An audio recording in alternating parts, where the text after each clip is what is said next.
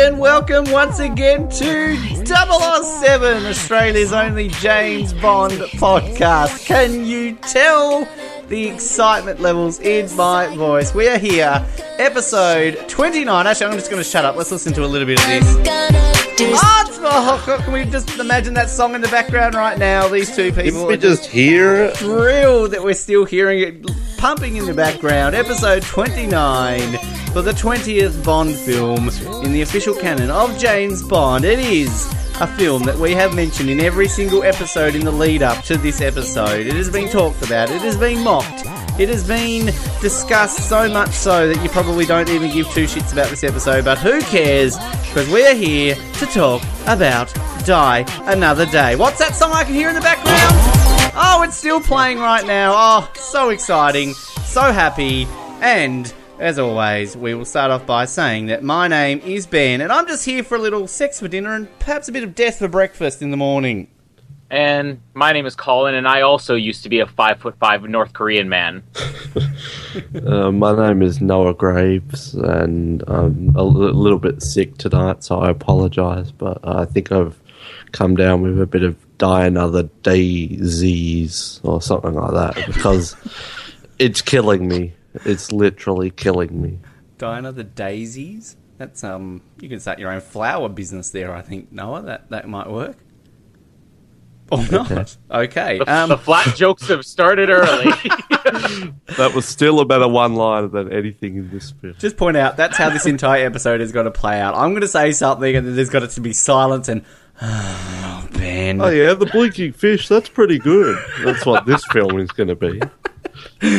Oh, yes, if you've listened to any episode of 007 in the lead up to this one, you'll know that basically in episode 1, when I uttered the words, I like Die Another Day, it has been an ongoing joke, I guess, of discussion. Joke is one way to put it. And somehow it gets managed to get brought up in every single episode. We've played a bit of the song every episode, and I don't need to do it right now because we've just heard it. Just kidding, let's hear it now! Oh, we're still playing it in this, because it's just amazing. You're the one you've got to edit this one, you realise. Yeah, you got a problem Just giving yourself more work. I've got a notepad in front of me. I know when to put things in, so... Go for it. But yes, the 20th James Bond film, Die Another Day, 2002. A film that has divided many a Bond fan for the last 13 years.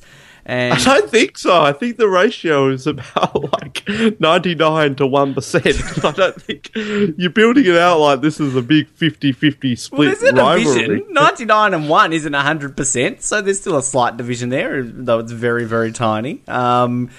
Now, we sort of discussed a little bit, of course, at the end of The World Is Not Enough thoughts on this one. But, look, to steal a famous Noah Groves quote from the Moonraker episode of 007, forget that this film is basically a big cartoon. Forget that there's an invisible car. Forget that there's a giant space laser. Forget that a North Korean man turns into a Caucasian English man. Forget that Madonna is amazing in this film and produces one of the best James Bond songs of the entire series. This film is a barrel of fun. It is just, if you do not take this seriously, just start some stuff out there that I'm going to get ripped into early, then this film is just amazing. Our argument was forget that he goes to space. Your argument is forget this, forget this, forget this, forget this, forget that, and forget this. You didn't even mention the 5'5" Korean man that becomes a 6' tall British man that wears a RoboCop costume for the final act. Which is amazing. We'll get to that. But look, this is just fun. There are definitely problems with this film. I'm not making this out to be the perfect James Bond film, but I can look at this film in a different light. I obviously I think we've discussed it at length, kind of which film was the one that we all sort of in the lead up really started paying attention to trailers and, information on the internet, things like that. And this really was the first one for me. I was in grade 9, I think, when this came out. And I remember in the months leading up to it, seeing the trailers and reading all the information and, hearing who was singing the song. And it was kind of the first song that I had before the movie came out. And I remember seeing this film with my dad on like a Friday night, getting all excited. I even, as strange as this sounds, I even remember doing what we did before we went and saw this movie. It's just kind of still sticks very much in my memory of seeing this film. It's probably, I think, just behind Goldeneye in terms of the film I have seen the most. It was the first James Bond film I ever owned on DVD. So I used to just watch it religiously. But look, I enjoy this film. I know this episode is just going to be so divisive in terms of just our opinions, and I'm wearing my RoboCop armor this episode because I am going to get shit thrown at me left, right, and center. And given I'm hosting it, I start off with the opinions, and I get followed by two people going, "Oh, Ben, you're a fucking idiot. How did you like The Invisible Car? And that song is shit." So I'm prepared. Bring this episode I wasn't on. sounding very Australian. Funny, that's where I'm from. So let's bring this on. Let's get the shit start getting flung at me. All right, well, here we go. Took us 20 films to get here, and you know what? I think that maybe I've been criticizing it as much as Noah, and I gave maybe too high expectations on some of the defenses I would have for this. There's a point in which I think a movie crosses the line of being dated. And the last time I saw this all the way through was 3 years ago when Skyfall came out. And I've seen bits and pieces on TV. 3 years ago when Skyfall came out, I was definitely very critical of it, but not nearly as much as now. This recent rewatch, I think, has officially killed almost everything in this movie for me. Short of a few, I think, shining characters that this has. Wow, this movie looks so bad now. You guys are going to love that most of the criticism is going to go towards a Kiwi on this. Lee Tamahori, maybe one of the worst directors in Bond history, especially in terms of you look at this now 13 years later. There is so much wrong with this. But as I said in the last episode, when I first saw this 13 years ago, at the time, it was probably the most fun I'd ever had watching a Bond movie. I think any Bond fan going into this, as long as you have the context of the old movies versus the new movies, is going to enjoy this the first time around. And then every time you see it since then, it'll diminish a little bit. Eventually, it's going to diminish to the point where you become jaded and cynical like me and Noah. And everything with this movie is so wrong. That's pretty much where I'm at now. Yes, I was young and stupid at one point, as we all were. And the difference between me and Noah and Ben is that Ben still seems stuck in the young and stupid mindset. Yeah, baby. In more ways than just Die Another Day, but that's not. Yeah, because it's not even the cartoony things that are wrong with this movie. There is so much wrong that I didn't even notice before I watched this past time. To end off on a slightly positive note, though, I love Zal. I love Vlad. I really love Miranda Frost. And Pierce Brosnan is just okay. Yeah, I'm kind of offended that you compared this to Moonraker. No. Moonraker is a barrel of fun. This is, a drop of fun. A rotten apple in the bottom of the barrel, something like that. All the barrel metaphors that you can think of. I've got an interesting history with this one because it is one of the earliest ones I owned, and I have seen it a lot, but a lot of viewings comes from the past, the young and stupid days, to quote Colin. This is hands down, along with The World Is Not Enough, the one I view the least nowadays. So back in the day when this was the latest one, this film was huge, and while I didn't see it at the cinema, I do remember all the promotion, everything there, and when it came out, I watched it so many times with my friends on VHS and then DVD, and it was on television so much. Like, they played the hell out of this film. And back then I didn't really have favourites and least favourites. I just enjoyed the Bond film, so I didn't really think too lowly of this one. And I watched it and enjoyed it. It was the latest Bond film for 4 years, and that 4 years felt like a very long time between this and Casino Royale. Colin pretty much summed up all my thoughts, really, so I don't want to reiterate everything. When you're watching this and taking notes, that makes it even worse. This film gets worse with every rewatch. I think I was messaging Ben about Star Wars for half of this, so I apologise if I miss any important plot points. You'll be on top of all the Star Wars stuff, though, once we get to that. Yeah. This is going to be fun. There's a few positive things I can say about this, but positive is relative to this film, not relative to the entire series. It's going to be an interesting one, but this film is just an anomaly, and Lee Tamahori, cross-dressing Lee Tamahori, which maybe we'll get to, is hands down the worst director in Bond history, undoubtedly, and that's regardless of what you think of Die Another Day as a script or as an acted film. Just the editing and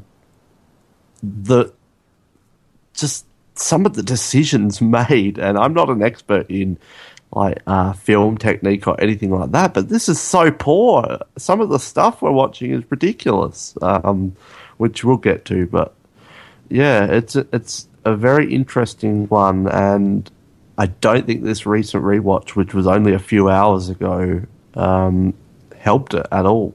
So there we go. There are three films that are often talked about in the Bond franchise as kind of just taking a complete step away from what we know of the series. Of course, You Only Live Twice, Moonraker, and Die Another Day.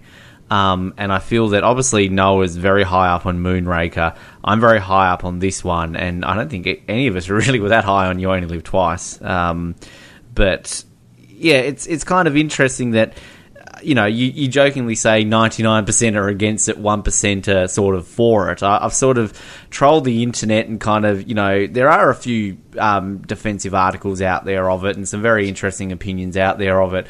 But I have to say that the comment of the day that I did find on Die Another Day came from a Radhesham Tewari.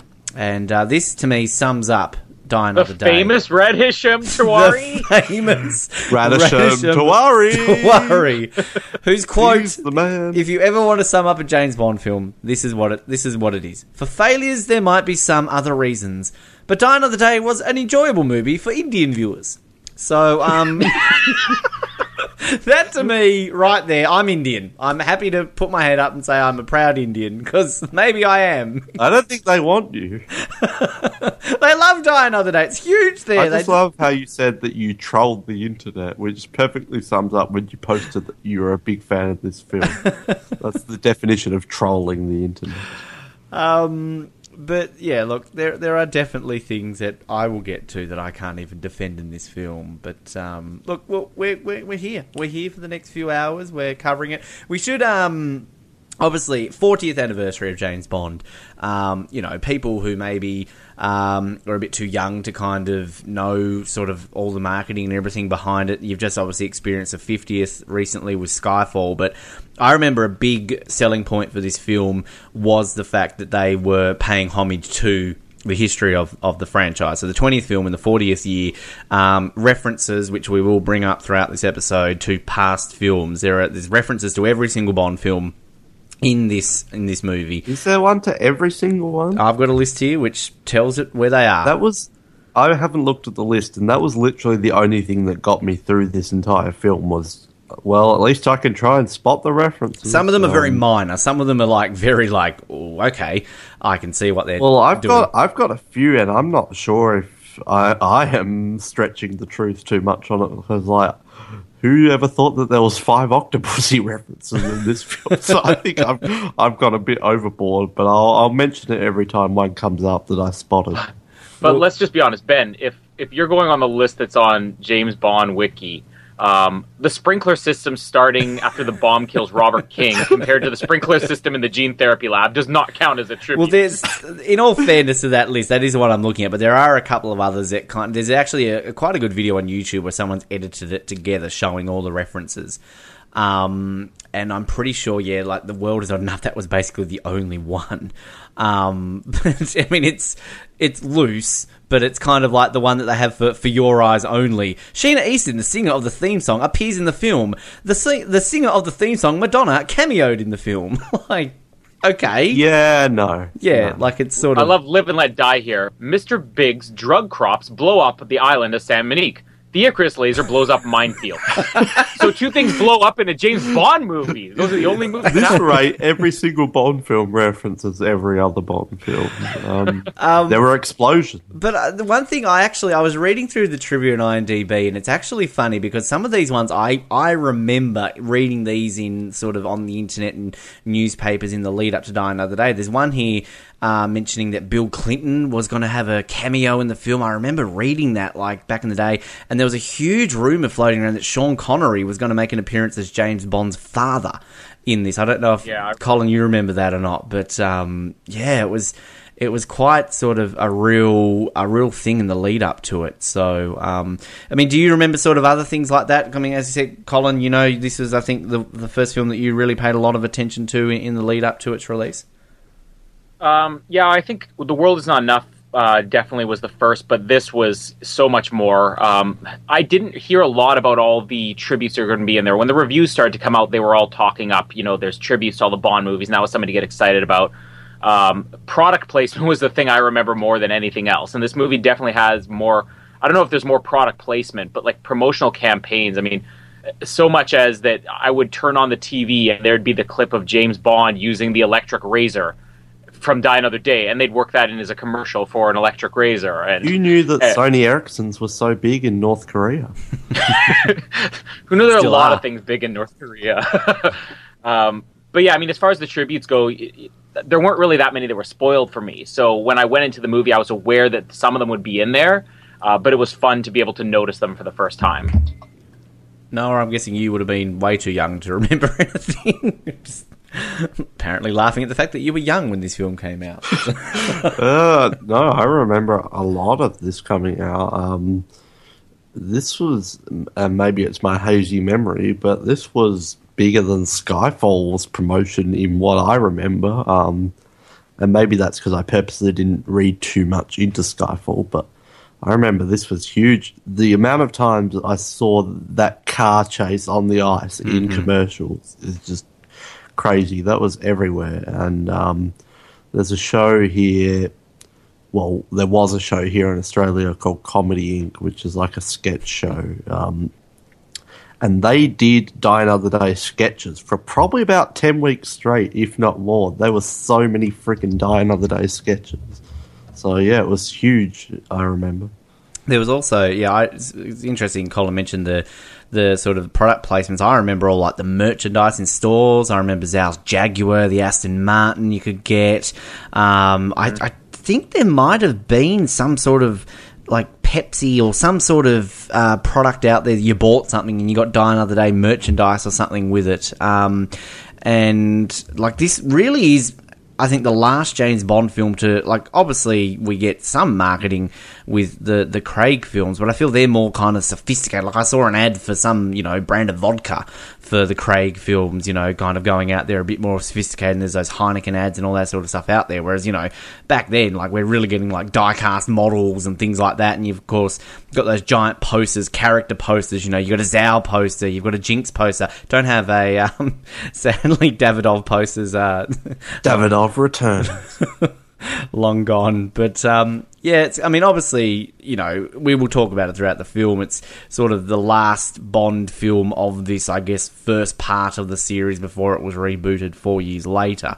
So, obviously, we will get to bits of that throughout this film, and probably you two will defend why it happened because of this movie. But we should really get started in terms of what happens in this film, and I think straight away there is something to talk about, something which, funnily enough, I was re-listening to one of our previous episodes where I mentioned my thoughts on this opening bit, and I was promptly laughed at. So I'm expecting to be promptly laughed at when I say a few words right now. We get the gun barrel, as we do in every single James Bond film, except for 3 of the Craig films at the beginning. We see Pierce walking along, strolling. How you doing, James? We hear a gunshot, and what comes straight at us? A bullet! For the very first time in 20 James Bond films, a bullet comes at us. I remember seeing this in the movies, and I shat myself. I loved it. I thought it was great. I'm like, wow, that's actually a novel idea. Why has that never happened? And to this day, I love it. I love the bullet. I don't know why. I think it's a great touch. Please talk about the bullet when we get through this opening sequence, because there's a bit to cover. We then get the only realistic surfing scene in this film, and it's still not all that realistic.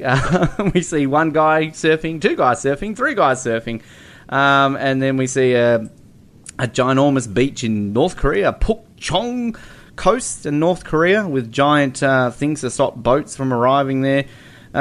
We get our first taste of questionable CGI in this film, green screen, with Brosnan and the crew standing in front of quite clear green screen. They're waiting around. They fix some little wires up, and we see a helicopter changing course and landing near them, and then a guy gets out, just happens to be wearing the same clothes as Bond, and Bond steals the case. I love the bit where he takes his glasses and has his little smirk at him, discovers in this case we've got diamonds, and off Bond goes to fly to Colonel Moon's base in the demilitarized zone in North Korea. And throughout this scene, we see, pleasant-looking North Korean general having a nice kickboxing session. Nothing unusual about that, until we find out his anger therapist is in that bag, which I love, actually. I think it's fantastic.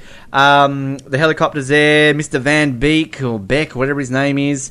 Bond meets Zhao for the first time. I am Zhao. You are late. I will say, one point I will make out, and I know, Noah, you'll probably quickly point out, there is some woeful acting in this movie. So... Why are all the North Koreans American? Yeah! First of all, they went to Oxford, not Harvard. And Harvard. They can't even get the accent straight. He did mention he went to Harvard, didn't he? He said he went to Oxford and Harvard. But... Jeez, I went to London once. I don't sound like a... Brit.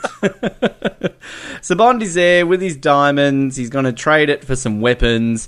In come the weapons on hovercrafts, and God, people listening to this who have never seen the movie are going, "What?" In the meantime, Zhao, who of course took a sneaky selfie with Bond, not really, he could have done that, would have been fun, learns on his little PDF, or what are they called? Those PDAs, those things before smartphones, that he's with the British Secret Service. He rocks up and tells Mr. What's his name? Colonel Moon. I've forgotten his name already. That he's a Mr. Colonel Moon. Is that a Diamonds Are Forever reference Yes. with the Professor Dr. Metz? Yes, We're already exactly. up to the reference. There you go. We've got Mr. it already. Colonel Moon Informs him that he's a British assassin.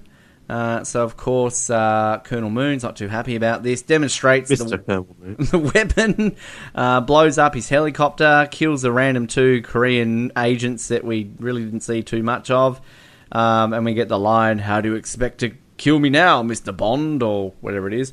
And then we get a phone call on the walkie-talkie. His father's coming. He sees fire. Oh no! So they've got to hide all the weapons, which Bond promptly, who has placed C4 underneath the diamonds, detonates them to escape. Diamonds go into the face of Zhao. We'll get to that after. And then we get a hovercraft chase. The hovercrafts are there to go over the mines in the demilitarized zone.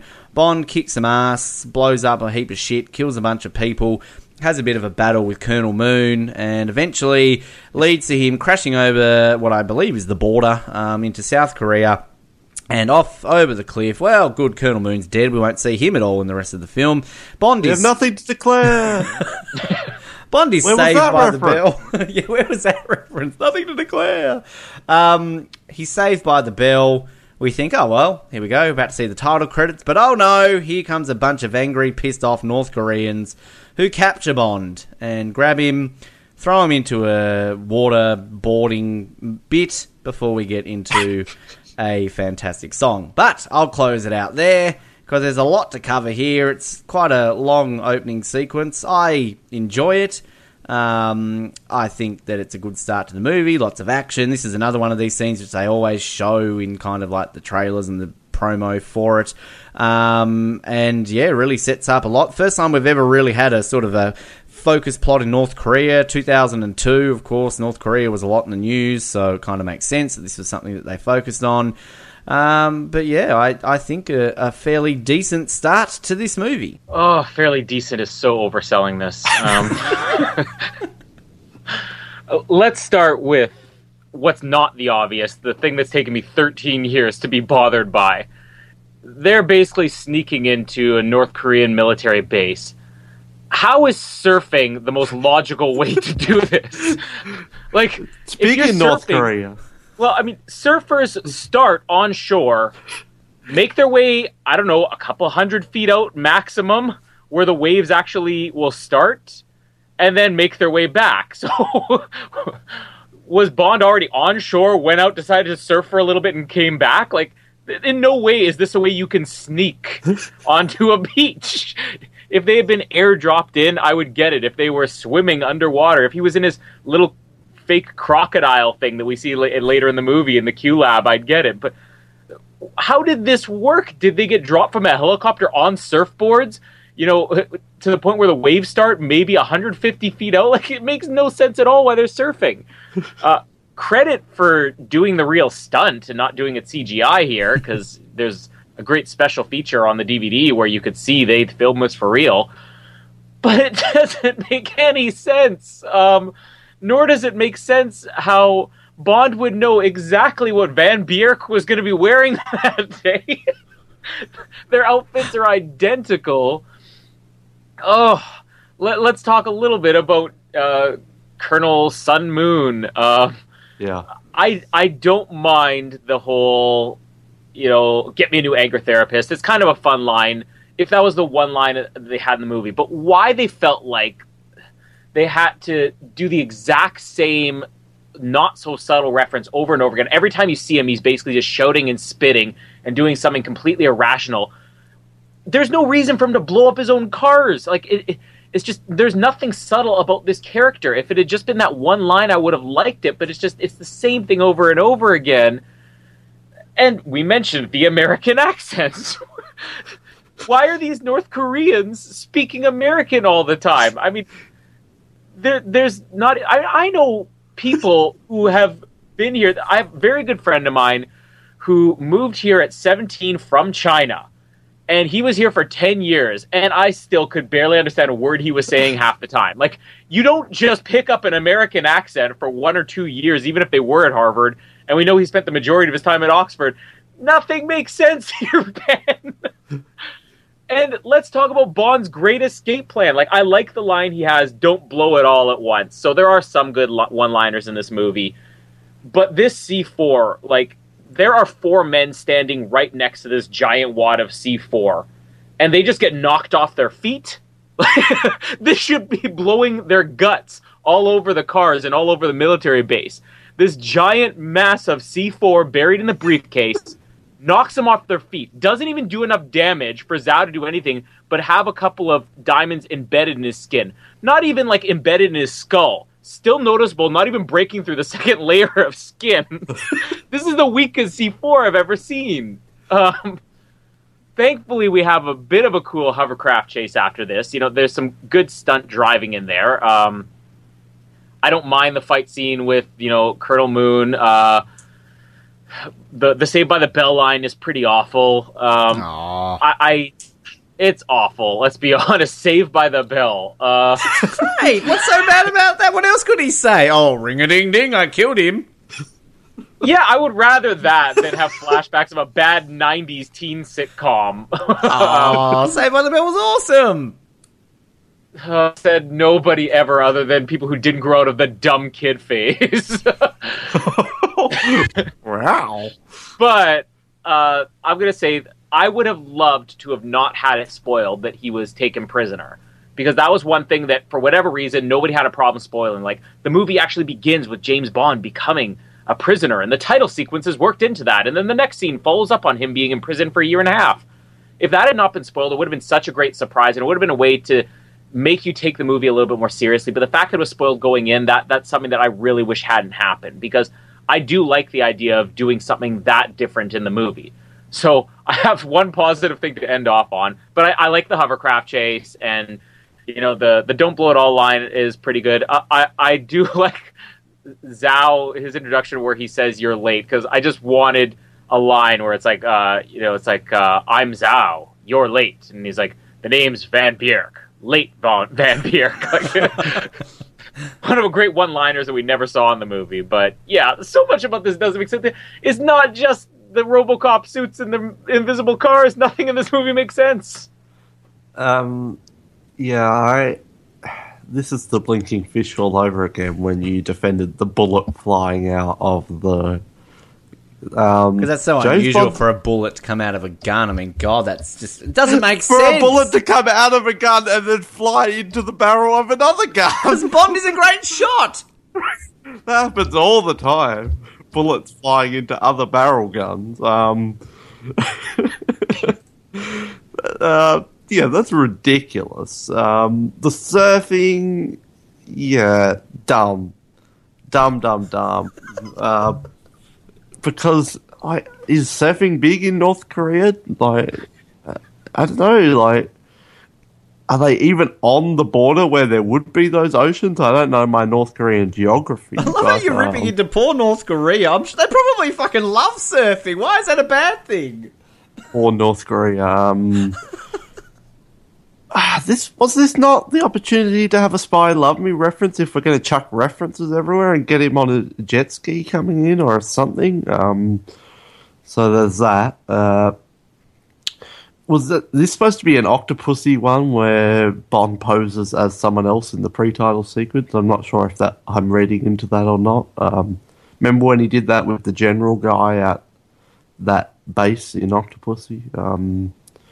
No, I guess not. Not according to JamesBondWikia.com. Yeah, well, if they're anything like a different Wikia.com, then I'm not much we can trust that. And Colin kind of alluded to Colonel Moon, a reference to Colonel Sun in from the 60s novel, a James Bond novel. Do they ever explain why they can't just get some tweezers and pull the diamonds out of his face? Yeah, I've always thought that. Like, have you actually tried, Zhao? Or do you like the diamond look? I don't know what's going on there. The hovercraft, and again, I don't know if I'm reading into this, but I consider diamonds and hovercrafts within a minute of each other to be a Diamonds Are Forever reference. Like, I'd find it hard to believe that's not supposed to be Diamonds Are Forever there. Is that on your precious wiki?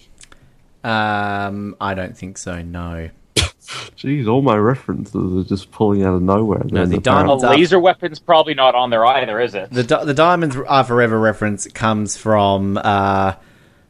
Gustav Graves says, Diamonds are forever, but life isn't. Before the fencing duel, in a magazine ad for Gustav Graves' company, the caption at the bottom says, Diamonds are forever.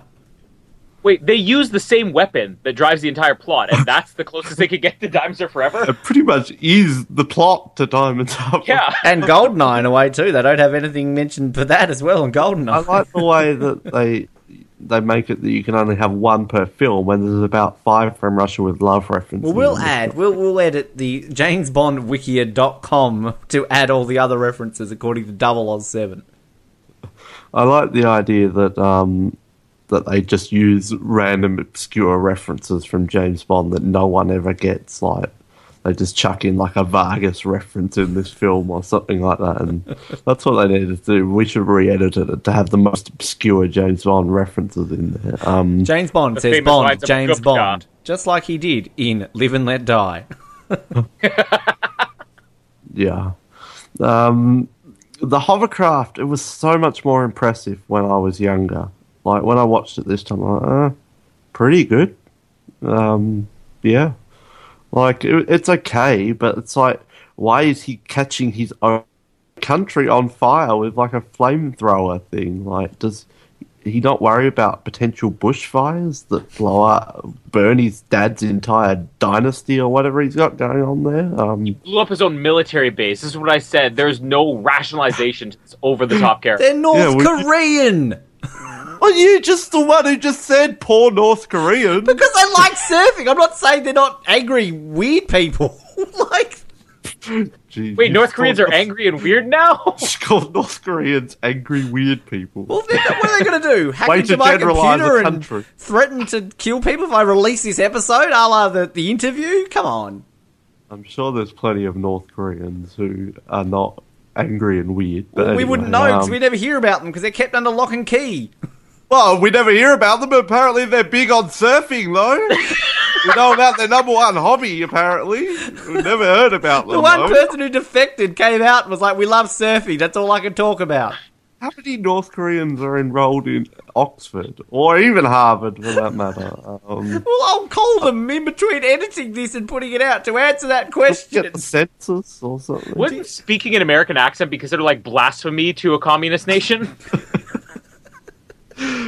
So, yeah, we don't know anything about them, but they love surfing. So, yeah, hovercraft, I'll give you that. It's a pretty cool thing. Like, Pierce kicks ass in this scene.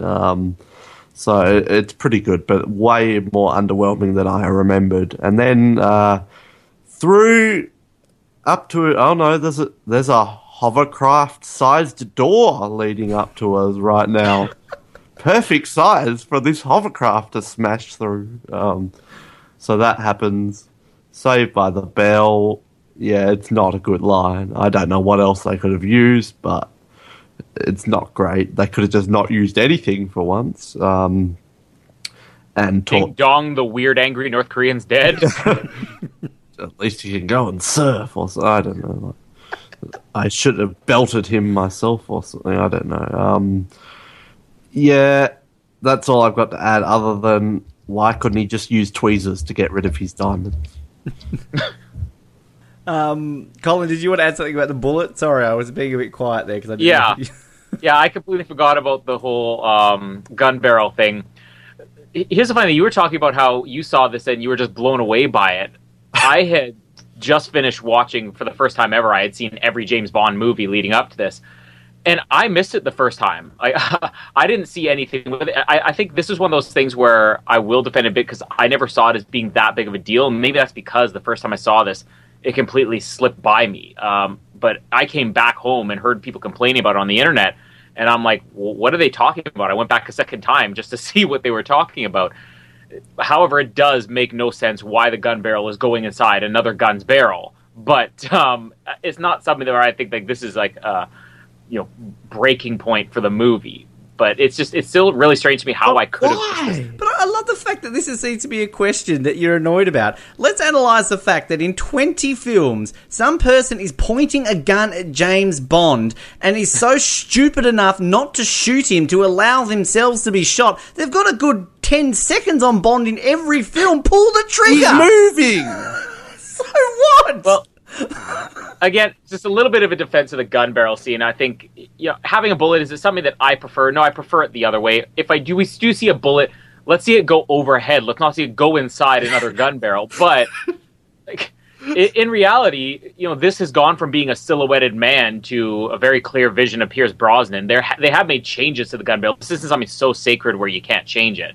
And I'll be honest, if I say which one I hate more, the gun barrel music in, what was it, License to Kill and GoldenEye, and the gun barrel, entire gun barrel sequence here with the bullet, I'd rather take the bullet over the gun barrel music that we had in those previous movies. Let's not argue the logistics of the James Bond gun barrel because we'll be on Die Another Day forever. I just don't understand why they chose to do it. Well, at least it's at the start of the film. We don't see this at the start of a film for another, 13 years? So, come on, give it that at least. Now, I want people to go back and listen to the Moonraker episode, because what is going to be hilarious this episode is I'm going to be here like, oh, this is great, this is fantastic. I'm going to have both Colin and Noah going, how the hell is he wearing the same clothes? And what is this? Doesn't make sense. This is like me completely in Moonraker. So it's come to this. And let's just say that this didn't have a double take pigeon in it. So, anyway. But it had plenty of other shit things in it, so... This is our that? 29th episode of 007, and It's only a number. Each of those 28 episodes, we have heard a snippet of a song. That song is what we're about to talk about now. And let's just say right now, if you hate this song as much as these two people who are about to come and put their opinions in just a few moments, fast forward the next 5 minutes, because you don't want to hear me talk about this song. 5 minutes? I've been building up for this for a long time, okay? Yeah, not 5 minutes. We've had discussions in our chat. I've been mocked. I've been ridiculed. Now it's my time to speak. First of all, the sequence. Let's not even start with the song. Let's start with the sequence. We get Bond getting waterboarded, water tortured, whatever. And it kind of leads then into the sequence where we get little scorpion tails. And it's the first real opening sequence where it actually is still continuing on the storyline. We're seeing Bond get tortured by weird, angry, slightly attractive North Korean woman who's... By fire and ice women. Fire and ice women. He's getting on with the story. Tortured with water, tortured with scorpions. He's growing his hair long. He's getting abused. And I mean, I think, Colin, you sort of touched on the fact that it was spoiled. Yeah, I remember that being spoiled. But I mean, this is something that we've never had. We've never had Bond actually being captured and held for this amount of time. So I think it's a nice little touch that we see this through the opening credits. I remember when I first saw this opening credits, I hated it. Like, I was like, what the hell? We don't see what's happening in the film in the opening credits. This is going, this doesn't work. But it's kind of one of these things that over the years I actually quite like the fact that they're showing this story throughout. It's better than seeing Sheena Easton floating around singing a song. And the graphics, like, I like the scorpion tails, the way they like go up with the music. Fire and ice women, I kind of like it. It's fine. I like sort of ember women coming from the fire, like floating around through the sky. And I think it's fine. I don't think it's the best Brosnan credits, but I think it's probably third out of the four of them. Second last. But I always think that the Brosnan credits are great because they really kind of tie in with the story well. And I think that, as I said, I think at GoldenEye we really don't have a bad opening credits with the exception of maybe Quantum of Solace. The song. The song. Now, this, I mentioned, it was the first one that I really sort of owned before I ever kind of saw the movie. And look, this was 15-year-old Ben really finding his fandom for the Queen of Pop, Madonna. And I was so excited, the fact that she was the one who was doing this song. And I remember hearing this song for the first time. I had my friend and I listened to it, and we just sort of looked at each other and were like, well, that was different. That was not what I was thinking, but gradually listened to it, just absolutely loved it. And yes, I am a Madonna fan. I don't care. People can send all the hate mail to me, whatever. I don't give a shit. So, of course, you might think I'm a little bit biased in that opinion. But can I just say that, yes, it is a real sort of skew away from what we know of James Bond music. They tried to, and let's bring this quote out because I've been waiting to get laughed at for a very long time, adapt to the times. And so many flaws with that argument. You can bring the flaws, whatever, I'm still going to put it out there. It's something that they have tried to do with numerous songs in James Bond. The style of music, sort of electronic music, was quite big in 2002. They tried to do it. And the thing is, this isn't purely electro. There is orchestral elements to this song, and I think that sounds fantastic. Listen to the instrumental. This is a great instrumental. And no. Lyrically, here comes Ben defending the lyrics again of a James Bond song. If you actually look at the lyrics... When did Mudkins join the podcast? Meerkats, Noah.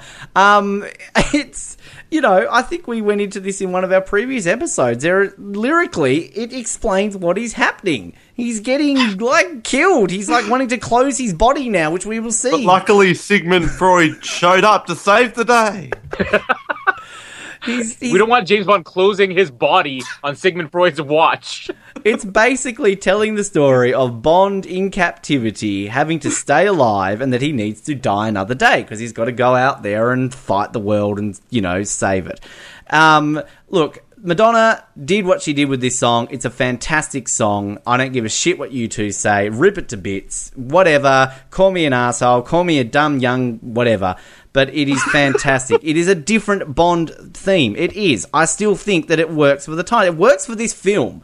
This is a film that is just out there, and check your head at the door. Just enjoy it for what it is. Same with this song. This song I can listen to completely separately from the James Bond music as just a normal song. Success-wise, well, we've gone over this a bit. It was the highest charting song since A View to a Kill. It was the 5th most successful dance track of the 2000s. Put that out there. And it is just awesome. So, there we go. You fast-forwarded, you've listened. Oh, and the film clip. Can I just point out? Film clip, second most expensive film clip ever made in the history of music. And if you've never seen it, it's got lots of James Bond elements and themes to it. It's great. Madonna looks amazing. Get fucked, Colin. Get fucked, Noah. This song is awesome. Go get fucked. Wasn't Kevin Costner's Waterworld the most expensive movie in history? Does that mean that it's good? I don't know what kind of argument that is. I'm going to save my arguments on the song for a second. I'll just get the title sequence out of the way, because the title sequence is pretty good. I would actually say, I thought I liked Tomorrow Never Dies and World's Not Enough better, but the graphics and everything for this, the fact that it does incorporate the movie, that's not something that bothered me when I first saw it. I still think that this is second to GoldenEye, obviously, but it's a little bit ahead of World's Not Enough and definitely ahead of Tomorrow Never Dies. The song. Ben, your argument of take it for what it is only works if you don't think Madonna sucks balls on any given day, which I think Madonna sucks balls on any given day. She's allowed to. She's a Bond girl, I guess she is, right? Wow, what do we even say about this? Okay, I have two main things I want to cover with this song. First of all, this song, not so much anymore, but at the time, there was a lot of defense for this song, talking about how it's the biggest Bond theme ever, therefore it must be the best and most popular. And even at the time, you could not find any Bond fan that liked this song, outside of, one 15-year-old in Tasmania. Two, my friend liked it. Two that had some severe... He was just pretending so you wouldn't leave him. I've never had a friend. Yeah, and they had some severe mental issues as we've discovered. But this is not a song that Bond fans like. It was a song that Madonna fans liked. And Madonna, all of her songs were big at this point. There were a lot of 40-year-olds out there and unusual 15-year-old boys that liked Madonna. But this song never worked for Bond fans because it's not really a Bond song. There's nothing about this that sounds like a Bond song. Not that that means that it should be immediately discounted. For 13 years, I have wondered about this. When this song first came out, it was the first time I ever heard a song before seeing the movie. I actually went back to that for Skyfall, where I went against that for Skyfall, and I enjoyed that. It was the first song I enjoyed in a long time. But from this point on, I listened to the songs before the movies came out, and I tended to not like the songs a lot. With this one especially, I had the same reaction to you. I'm like, that was kind of weird. Like, that didn't sound like Bond at all. And I've wondered the entire time, especially compared to A View to a Kill, like you mentioned. Were there people at the time that A View to a Kill came out that had the same reaction, thinking, this is a terrible song, this doesn't sound like a Bond theme, it's so different, because the two songs can be compared a lot. This is the difference. 30 years later, people still have a high opinion of A View to a Kill. Bond fans have come around to liking A View to a Kill. 13 years later, this song still sucks. It is no better than it was 13 years ago. It is worse. It is a terrible song. It's a dated song. the lyrics are so over the top, it doesn't make any sense. Madonna is just... Noah, do you have anything of value to add on this? When I say anything of value, anything where you could... I'm just almost flustered even trying to figure out how Ben can defend this song. It is not a Bond theme at all. It's so terrible. This is maybe the worst Bond theme of all time. And that includes Never Say Never Again. Yeah, I don't think that's a maybe there. Yeah, do I have anything of value to add? Well, not really. Yeah, the argument used that they were keeping up with the times is dumb, because I wish we went back and we got our rebuttal from the chat when Ben brought that up one random day, and we go like, oh, and yes, that glam rock theme from the early 70s and that grunge theme from the 90s, and like... Well, if I could interrupt for just a second. Ben, you talked about keeping up with the times. I'm going through every number one album in the year 2002, and I'm finding almost a 50-50 split between country music and hip-hop. Now, we have never heard a hip-hop Bond theme, nor should we, and we've never heard Alan Jackson or Shania Twain or the Dixie Chicks, who were the biggest acts of that year, do a Bond theme. So this is not keeping up with the times. I'll come back at that. Keep going now. Do we have to? Ben's building up a mental huge comeback here. It's just, yeah, let's just think for a minute it's keeping up with the times. And maybe you're right, this was popular music at the time. I'm not sure. I've never really taken too much notice of mainstream music, like you do. So maybe it was. But regardless, that doesn't give it a free pass to ultimately being a good song just because it was timely. One Direction was one of the biggest bands last year, 2 years ago, or whatever. Keeping up with the times, if they did a Bond song, would that mean it's ultimately good because it kept up with the times? No. So that's dumb. And I don't know, this whole thing of they tried something different, I feel like people use that as an argument to defend something, but different isn't always good. Different can be horrible, and we saw an example of trying something different didn't work. It was shit. It's the worst Bond song ever. It doesn't sound like a Bond song. It's actually painful to listen to, and I just got twice as sick as I already was when I had to listen to it, and I actually considered skipping it. Because I do skip it every time, except for this time, because we needed to talk about it. It's really bad. I just don't have really anything positive to say about it. It's the worst Bond song. As for the title, as the sequence, it's not bad. I definitely like the idea of, well, they had to have 14 months later, so how do we incorporate that into the plot? Into the sequence, and I think they did an okay job. It's not one of the best, but I definitely like the concept of that, so I guess that's good. I'm not sure about Electronic Sparking Babes. They were a bit out of place. Were the Scorpions a reference to Diamonds Are Forever, or am I just trying to find Diamonds Are Forever references everywhere so we don't have to talk about this film? I'm not sure. Finally, the lyrics. It's how ironic the lyrics are. Like, I'm going to break the cycle. Yeah, she certainly did that. I'm going to shake up the system. Definitely did that. I'm going to destroy my ego. Well, let's not go there. I'm going to turn on a lot of 15-year-old Tasmanians. For every sin, I'll have to pay. Yes, this was a massive sin. I've come to work. Well, we didn't want you. I've come to play. No thanks.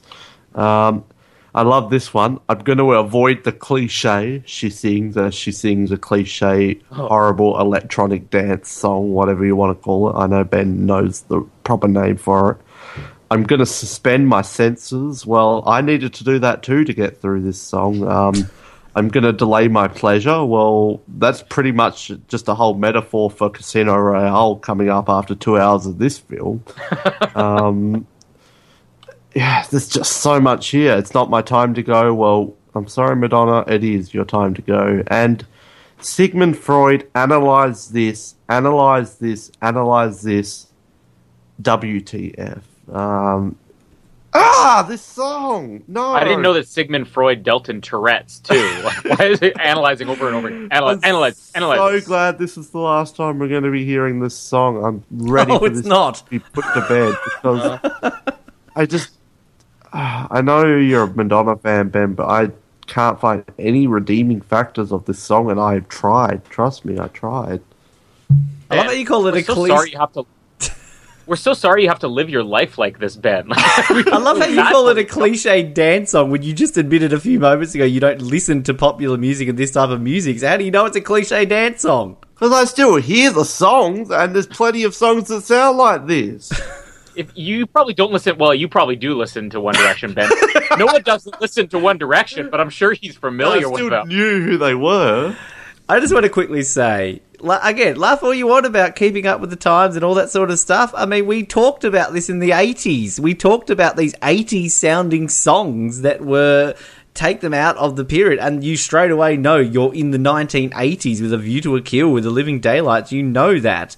70 songs have a sound to it. 60 songs have a sound to it. The 90 songs have a sound to it. And yeah, you sort of said about country and rap sort of were, number one albums, but dance music was really coming into its element in the early 2000s. It'd been around for about 10, 15 years prior to that, but it was sort of only really into the mid to late 90s and the early 2000s that it was becoming mainstream, where it was fully charting on a regular basis. And yeah, I know, trust me, as a fan of dance music, I know it has its critics. We had that in the last episode, didn't we, Colin, when you basically said they were just CD player owners or something like that. Like, fair enough. That's your opinion of it. I could easily put my opinion out there of punk music, but we're not getting into that. Sigmund Freud analysed this. Spy Love Me came out in 1977. Where was the Sex Pistols theme song for The Spy Who Loved Me? Well, they could forget that the 90s. You could have had Offspring or Bad Religion or somebody doing a Bond theme. But I think the thing here is that keeping up with the times, like, there's not one genre that is the main genre of an era. There are multiple genres that are big and keeping up with the times. Sort of people like Garbage and Shania Twain were very big artists in the 1990s. They were at the height of their popularity, and that style of music was there. And they deliberately went out with this song to try and find a big name artist, because Garbage, as much as we might like the song, it didn't chart very well and it wasn't very ultimately successful for them. So they deliberately had to go and find someone, and they went on for Madonna based purely on the success of Beautiful Stranger from Austin Powers 2. And just quickly, Sigmund Freud analysed this. Madonna has come out and said that this was her interpretation of the film's storyline. So the whole line, "I'm going to destroy my ego," Sigmund Freud analysed this, is her interpretation of it. And the funny thing is... She read the script? She was in the movie. I'm guessing she read some of the script. That was her interpretation of the fencing scene. One thing I will say finally is that this, and you mentioning about Bond fans hating this song, well, I would point that out there, that there are some Bond fans that do like this song. And this song... Yeah, in India... So now you're shitting on our Indian listeners, Noah, that they don't have I'm just pointing out a country that enjoys apparently everything in this film. You can basically summarise this song as the opinions of it being so polarising. The fact that not only was it nominated for a Golden Globe for Best Song in a Motion Picture, it was nominated for a Grammy for Best Song in a Motion Picture. Globe. It was also nominated for a Golden Razzie for Worst Song in a Motion Picture. So that, to me, sums up the opinions of this song. Did it win? No, it didn't. It didn't win either of them. It was Rob. I love that you mentioned the Golden Globes, which is probably headed up by Peter Travers, which is like the worst award show ever. They're putting The Martian up for Best Comedy this year. And you're talking about how it got nominated for a Golden Globe. This song was up for Best Comedy. Poor Hollywood foreign press and Indians and North Koreans. We apologise to all of you listening to this episode. All right. Let's just say we could at least figure out, though, that Die Another Day is to India what David Hasselhoff is to Germany. That's a bad thing? Now the Germans are getting into this. Leave them alone. The only country we could bag out in this episode is New Zealand. That's what Die Another Day was missing, David Hasselhoff. Why not? Talk about Freedom. Running up the beach in North Korea. All right. We'll talk more about this song, no doubt, in our music episode. Out of the credits, 14 months later, we have Hipster Bond in jail. He's growing a beard. He's growing long hair. Not much of a beard for 14 minutes. I don't know. I was kind of thinking that. Like, he's growing... Like, why is his hair longer than his beard? Like, shouldn't it... Like, if that was Why me... is his chest hair longer than his beard? The last hairy North chest Koreans of are very Bond. particular. They groomed him during this period. That random sexy guard lady who kept putting scorpions on him was very much into the chest hair. Maybe that's the torture. Will constantly keep you in the itchy period of the And for all those women and men out there who love their James Bonds hairy-chested, we'll make the most of this because we're about to have smooth-chested James Bond for the next 13 years. But I can't remember where I read it, so I can't give credit. I apologise. I did not come up with this, but it is great though. Like the Koreans' number one torture method, playing Madonna over while Bond has to sit there the whole time. That's the ultimate torture method.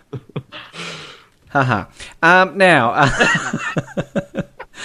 we see Bond brought out, he's been shit beaten out, he's grown his hair. We've covered that. We're finding out that he still hasn't cracked. I like the line there when it's like, I don't condone what they do here. And he's like, tell it to the concierge. And then we're kind of finding out that throughout this whole process... that the general wants to know who his son's ally was in the West. We find out, obviously, whoever that person is the same person that's betrayed Bond. Dun, dun, dun. Then Bond goes on a foggy bridge, which I fucking love. Love the fog. It's great. I think Bond's about to get killed. Oh no, James Bond is going to die! He's going to die! But he's actually just getting marched on a foggy bridge. He's been traded for pimply Diamond Face, who still hasn't found those tweezers. Zhao, off Bond pops. He sees Robinson. He has a polite little wave before getting a needle stuck in him. He's sent to a little medical facility with the most advanced medical tools I've ever seen for 2002. Do love the line there when, of course, they're going through scanning him, finding out the scorpion stings, and like, liver not too good, definitely him. Then I do remember that getting a large laugh in the cinema when I saw that. And then in comes M. Hello, M. Judi Dench is still there, still got short hair. Good on you, Judy. She's recovered from being kidnapped by Electra and Renard, and still looking quite grumpy because she's not happy to see Bond. And we sort of hear the discussion about Zhao. He's got caught because he blew up some Chinese people, so they decided to trade him because it sort of appeared that Bond had given up information, which of course he didn't. He learned he threw out his cyanide pill years ago, gets his 00 status rescinded.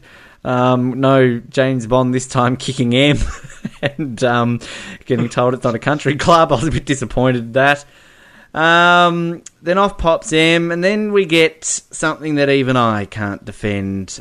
This weird editing.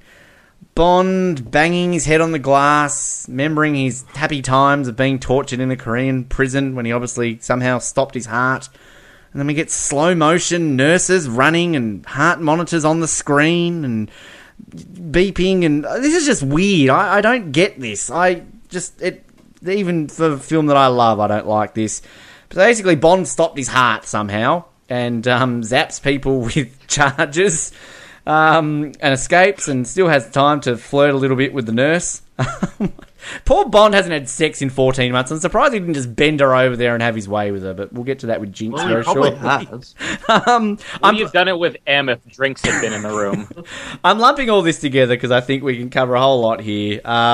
Then he swims, he's on a boat, we find out, jumps out, goes back to the wharf. He's in Hong Kong. Funnily enough, still, they don't recognise him from his newspaper article for some reason, so there's no people walking around Hong Kong going, hang on a minute, you died 40 years ago or whatever it is. And grew a beard. Goes into a hotel. I love this scene. You look like Remington Steele. Walks in, sopping wet, walks up to the counter. Can I have my regular suite, please? Do you have a credit card? Not that fancy one I had in the world is not enough. Then we get, is it Chang? And regular Char, I think it is. regular sweet. Getting bloody lobster with eggs and that. Then we get product placement. Bond having a shave. Oh, he's all sexy again. Knock on the door. Peaceful Fountains of Desire. Best name ever in the history of James Bond.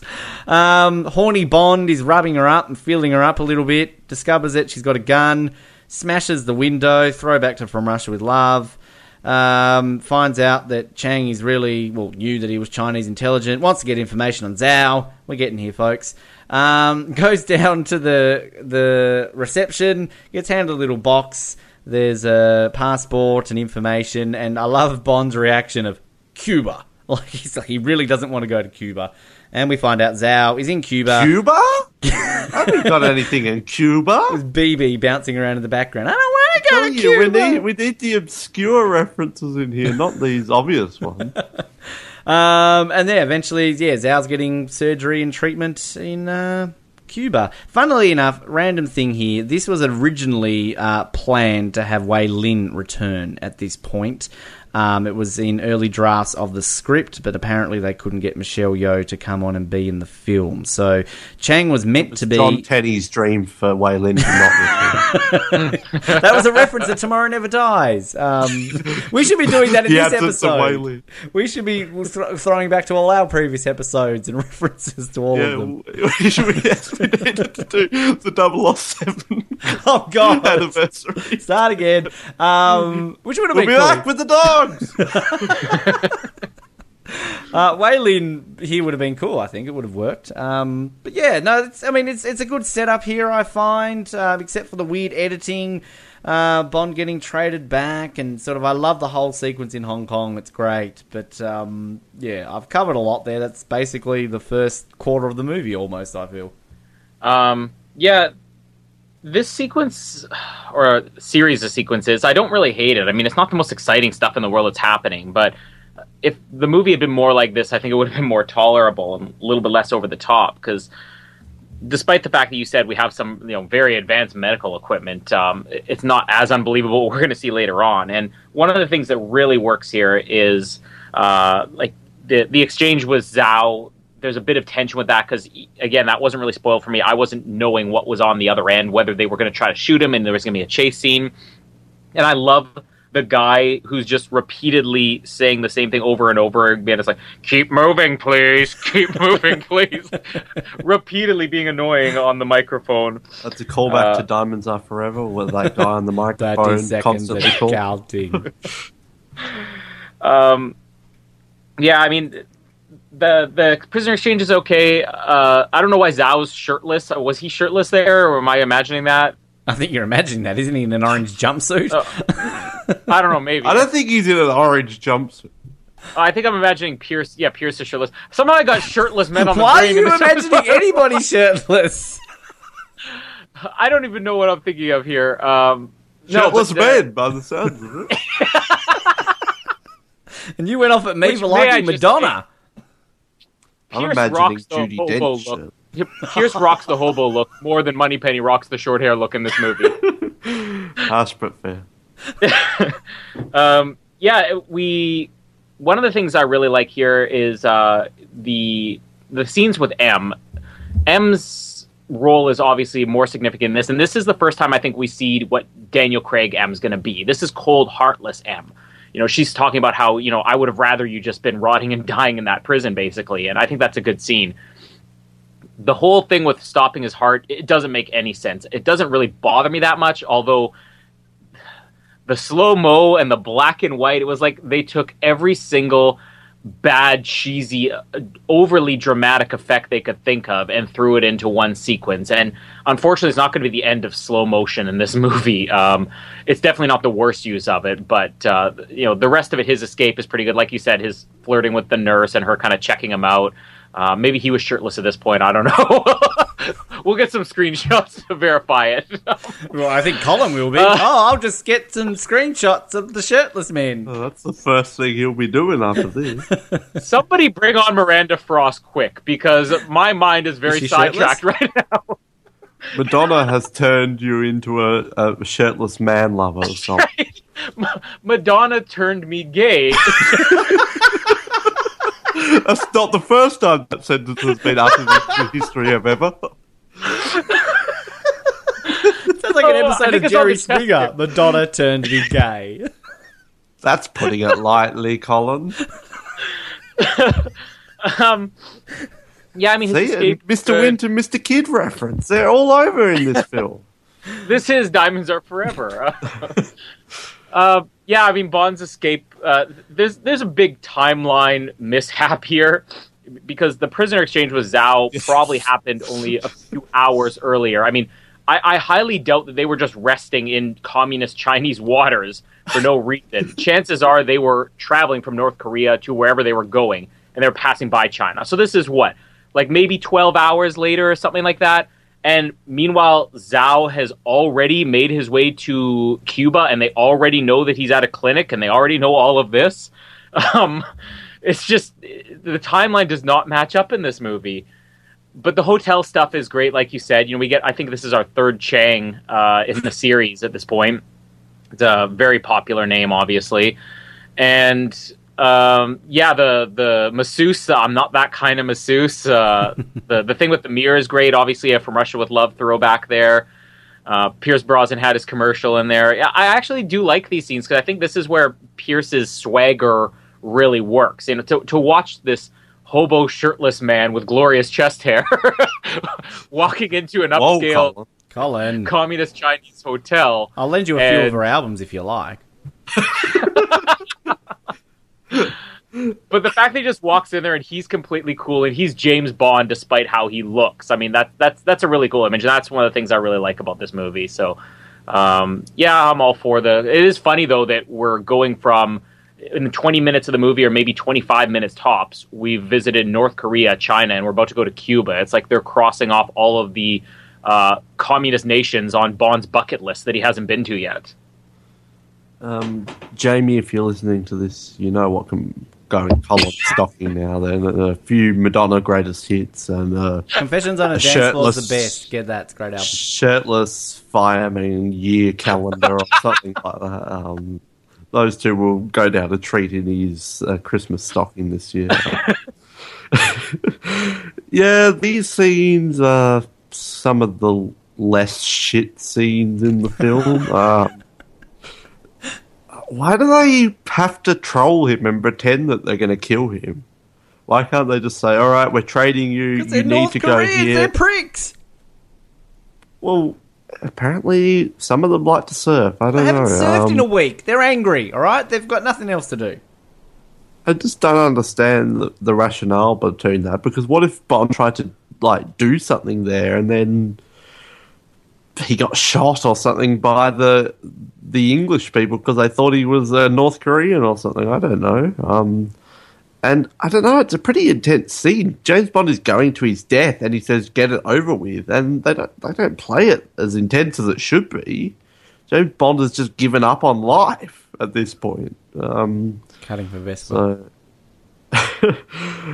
So, yeah, this is some of Lee Tomahawkey's, or whatever he's called, his weird editing where it's like, yep, that's definitely him, and then it does fadeaways and it comes back and we're in the exact same spot, and it's just like, what is going on with the editing of this film? Yeah, you're right, James Bond has the ability to stop his heart, apparently, and that boat looked a fair way out from the frickin' shore, and this guy spent 14 months being tortured by North Koreans. His swimming game is pretty up to scratch. Maybe he should have competed in Sydney, because he was just going for it, swimming away Bond and Thorpe, Thorpe and Bond! Bond wins the gold! Well, do you not think when James Bond escapes, this is a whole, Navy ship or something? Those 4 doctors weren't the only people. Do you think someone might have said, well, who's that guy swimming? Wasn't M on the boat? Where's M? This guy, he's swimming away from the boat. He's quite slow. He's having trouble breathing. He could have spent 14 months in a North Korean prison. Should we stop him? Oh, nah. That's just... He's fine. What? No. It's dumb, but I guess it's decent. I don't like the escape, like you said, with he stops his heart and then he shocks people. But It's okay, I guess. I love if you listen to the background when he goes into the hotel, you hear people like, "My God, standards have fallen," and another guy says, "No tie." Like, Not the fact that he's probably not wearing underwear. It's the fact that there's no tie. geez, you thinking of underwearless Bond there, are you, Colin?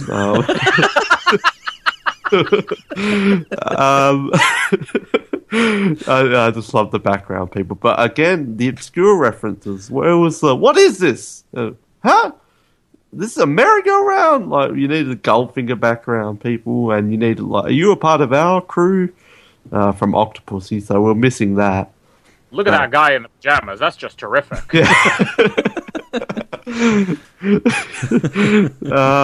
Yeah, Bond just keeps showing his face in Hong Kong. I don't understand. Like, he died. Like, did you not see the paper? I know it's been 40 years, but still.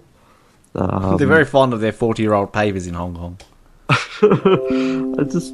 They keep coming back here. What happened to James Bond is dead. I don't have too much to add on. It's nice to have a From Russia with Love reference, but yeah, Peaceful Fountains of Desire. You'd think he would have gotten with her at least. And then, Colin talked about the timeline. Like, Zhao, it must have been on the express plane straight to Cuba. This is happening. Like, because it's not like they would have raced to got there. Zhao would have already been in North Korea for them to know that. So, I mean, in Cuba, sorry. So, fun times. But, yeah, these scenes are decent, I guess. Well, in fairness, we don't know how long Bond was on the boat for. So, and he could have been there for a week. They decided to stay in communist waters for a week. Yeah. Well, it might take a week to go from North Korea to Hong Kong. I don't know how long it takes. If you're walking... Well, it's not exactly... You've got to... Whatever, all right? Shut up! Those countries are kind of semi-close. Go look at Topless Men! Again, I'm not big on geography, but I think they're kind of close to each other. When you were talking about... Well, they're in the same continent. When you were talking about... I should have mentioned cutting for Christmas, not cutting for Vesper. He hasn't met Vesper yet. He's still upset about Christmas. Anyway, that was a bad joke, Ben. I was going to mention something you brought up there. I can't remember. Mustn't have been that important. Anyway, all right. So we're off to Cuba. The distance between North Korea and Hong Kong is 2,363 kilometers. That's a fair distance. Over 2,000 kilometers. If you travel with airplane, it takes 2.62 hours. That's airplane. This is a boat. Yeah, but sure.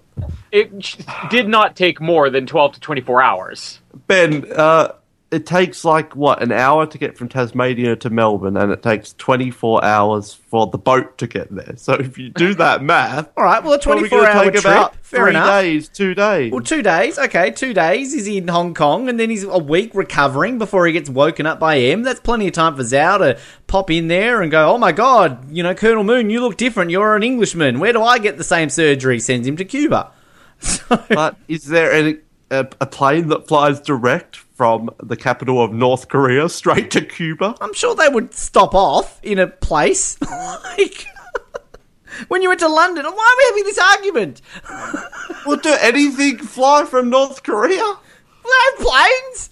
People have left North Korea before. We're in Cuba, okay? Dun, dun, dun, dun, dun, dun. We're going We're hearing great Cuban music and Bond's in a Hawaiian shirt, okay? How long did it take for him to get there? He swam, all right? He's strong. He's swimming.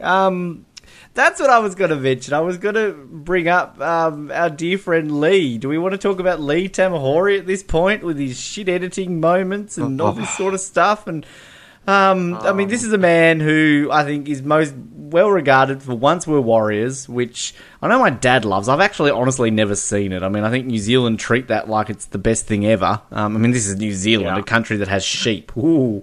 But yeah, he's just like, I do. Action. What? Iction? Take 6. Action. This is a man who, 4 or 5 years later gets pulled over for dressing as a woman and trying to perform a sex act on an undercover cop. Yeah. See, Madonna turned him gay too. Pierce Brosnan ended up being in a musical a few years later. Turned him gay too. I think you just offended a lot of the straight people who appear in musicals. What, both of them? Russell Crowe. I just want to see... all the Australians turned gay after this too. We need Madonna in the next X-Men film where her power is that she turns people gay. And What's wrong with turning people gay? I'd gladly get turned gay. I see nothing wrong with that. I didn't say there was anything wrong with it. I said that's her power. I wish I was gay sometimes, so I would happily have that. So. Well, you've got Madonna in concert coming up in just a few short months. I'm going to hang out with my people, all right? Anyway, Lee is... I mean, he directed one of the Triple X movies after this, didn't he? And well, they only had one Triple X movie after this. So. Well, big step up there from Lee. I mean, what do they think? They think like, a New Zealand director did a good one. Let's do another one with a New Zealand director. This is one of the things... All the directors in the world. India has so many directors who would have been willing to do this. What was my man name? Red Hasham Tiwari would have directed this film. But like, look, I love this film, but just the editing annoys me. Like the special effects are ridiculous in most parts of this film, but just I think the editing annoys me more than the special effects. The slow fades to black is ridiculous. The slow motion parts as well, like later. Oh god, it's ridiculous. And the fast zooms. One thing I will say though, we talked a bit about Brosnan and performances, and I think this is an underrated Brosnan performance because. He's come out on the record and said that this was his least favourite Bond film, and if you actually watch the Everything or Nothing one, I love his reactions when he's actually going over. He's like, oh, there was an invisible car, and he's like cracking up laughing, like, you know, but like, Brosnan, I feel, in parts of this film, is still having fun. Like, this isn't a Sean Connery phoning it in performance just because he's there because he has to do it. Brosnan still... I don't think he's bad, but I don't think it's underrated. I think it's hands down his worst performance. I would disagree with that. I think that given that kind of he's got... Well, what's worse? Well, I think probably Tomorrow Never Dies. He's still a good performance, but it's his just most standard film that he does. I think this one he's got to play up to the fact that he's been a captive, and he's got to play up to that bit, and then for that big 5-minute sequence. For the first 5 minutes, this was Pierce Brosnan in his prime. I just feel that he played a prisoner. I would say this would be his third best performance as James Bond, and I think that, given that this film is often regarded as a pile of shit, I think that people don't necessarily... That's putting it mildly, Ben. ...give him props for his performance. But anyway, I think we can get Lee Tamahori fucking wanker out of the way as well as... Well, while we're talking about Brosnan, we should mention his age is starting to catch up. It's not like it takes away from the film, but if he kept going with Bond, I think we would be talking about Grandpa Pierce as well. I think he had at least one or two more in him. I would say I could see him. I mean, I don't think we can ever discount anybody. I mean, he was, 47 in this film? It's the same age as Craig at the moment, so... well, Craig's starting to get on a bit, too. Yeah, well, Craig shaves his chest. Oh, it makes him look younger. Woo! But, Colin... I love how only a few episodes ago you were going off at me for talking about Craig being sexy topless, and now it's all into Colin. Well, in fairness, you just brought up Craig's sexy hairless chest. So. Anyway, yeah. Lee Tamagotchi. Colin, did you feed him? Did you clean his poo up when you had one back in the late 90s? No, but I mean, it is interesting you mentioned, Once We're Warriors. That's a fairly well-known movie, and he had a couple other ones, Mulholland Falls, The Edge. He did good movies prior to this. So I honestly do not know whether we should be blaming him for the whole thing, or if maybe Michael Wilson was just in there. It's kind of messed up. I think we probably should. Okay. We'll just blame everybody. Nobody else You wants to say said we needed to clean up his shit. Well, this shit has stained for a very long 15 years or however long it's been. All right, well, we'll talk about it throughout the film anyway. Okay. So, yes, we're in Cuba. Bond in Hawaiian shirt. He's off to a factory to get some Delecteros. Is that how you say it? Delectero, yeah, it is. I love the fact that when he's walking through this factory, there's like a random man on a microphone reading a newspaper to the factory workers. Like, is that a Cuban thing? Like, oh, everybody, don't read the newspaper on your break because you don't get one, so I'll read it to you while you're working. In recent news, Commander James Bond died today. And that's when Garfield ate the lasagna. Star sign, Pisces. I love this. Is it Raul? Is that his name? I love this guy who's there, and he's, they've got this and that. The guy at reception, he just points a gun at him randomly, and I love Bond's reaction, just as a facial expression, how he double takes on him. Still better than a double take pigeon. Going through his passport. I love the fact that he's like looking at his passport and he basically says Mr. and it's like Bond. It's like, you've got his passport in your hand. His name's in the passport. Look at it. Like, why are you even asking what his name is? But we're kind of learning here. Bond's trying to find information about Zhao, terrorist. Raul loves his country. Good for him. We're in his office. Bond's finding a little bit more information about the clinic, which is on a lovely little island. Bond, in the meantime, takes a field guide to West Indian birds. Wonder what that's in reference to. Borrows binoculars and a gun.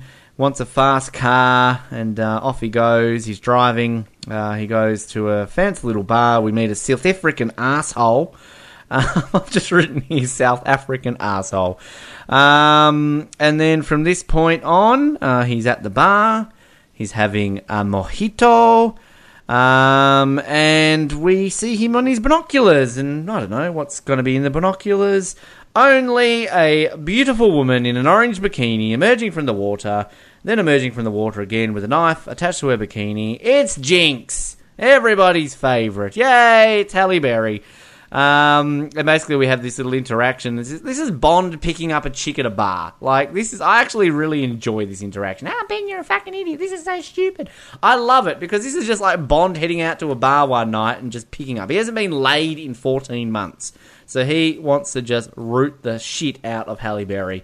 And basically a few seconds later, we see him rooting the shit out of Halle Berry because it's the first time we get a James Bond sex scene, which is interrupted halfway through by Halle Berry with a knife cutting a piece of fruit, which is kind of weird. But yes, we're in Cuba, we've got Delecteros, and we've got Halle Berry getting the shit pounded out of her in sex. Oh, why did you leave off on that moment? Let's start. Cuba, again, good location. You mentioned Raul. Raul is a great character that is so underutilized in this. I actually do really like the supporting cast. And no, I don't know if there's any topless men pics of Raul out there. But that wasn't actually in reference to anything you were talking about. It was more so what you typed in the box. But whatever, we can look that up. Yeah.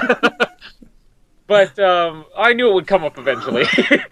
No, I mean, I remember when this movie came out, one of the first things I was looking into on message boards, back when message boards were big, was, whether this guy was... Hello to all our friends from the James Bond forum. Right. Which aren't any big anymore.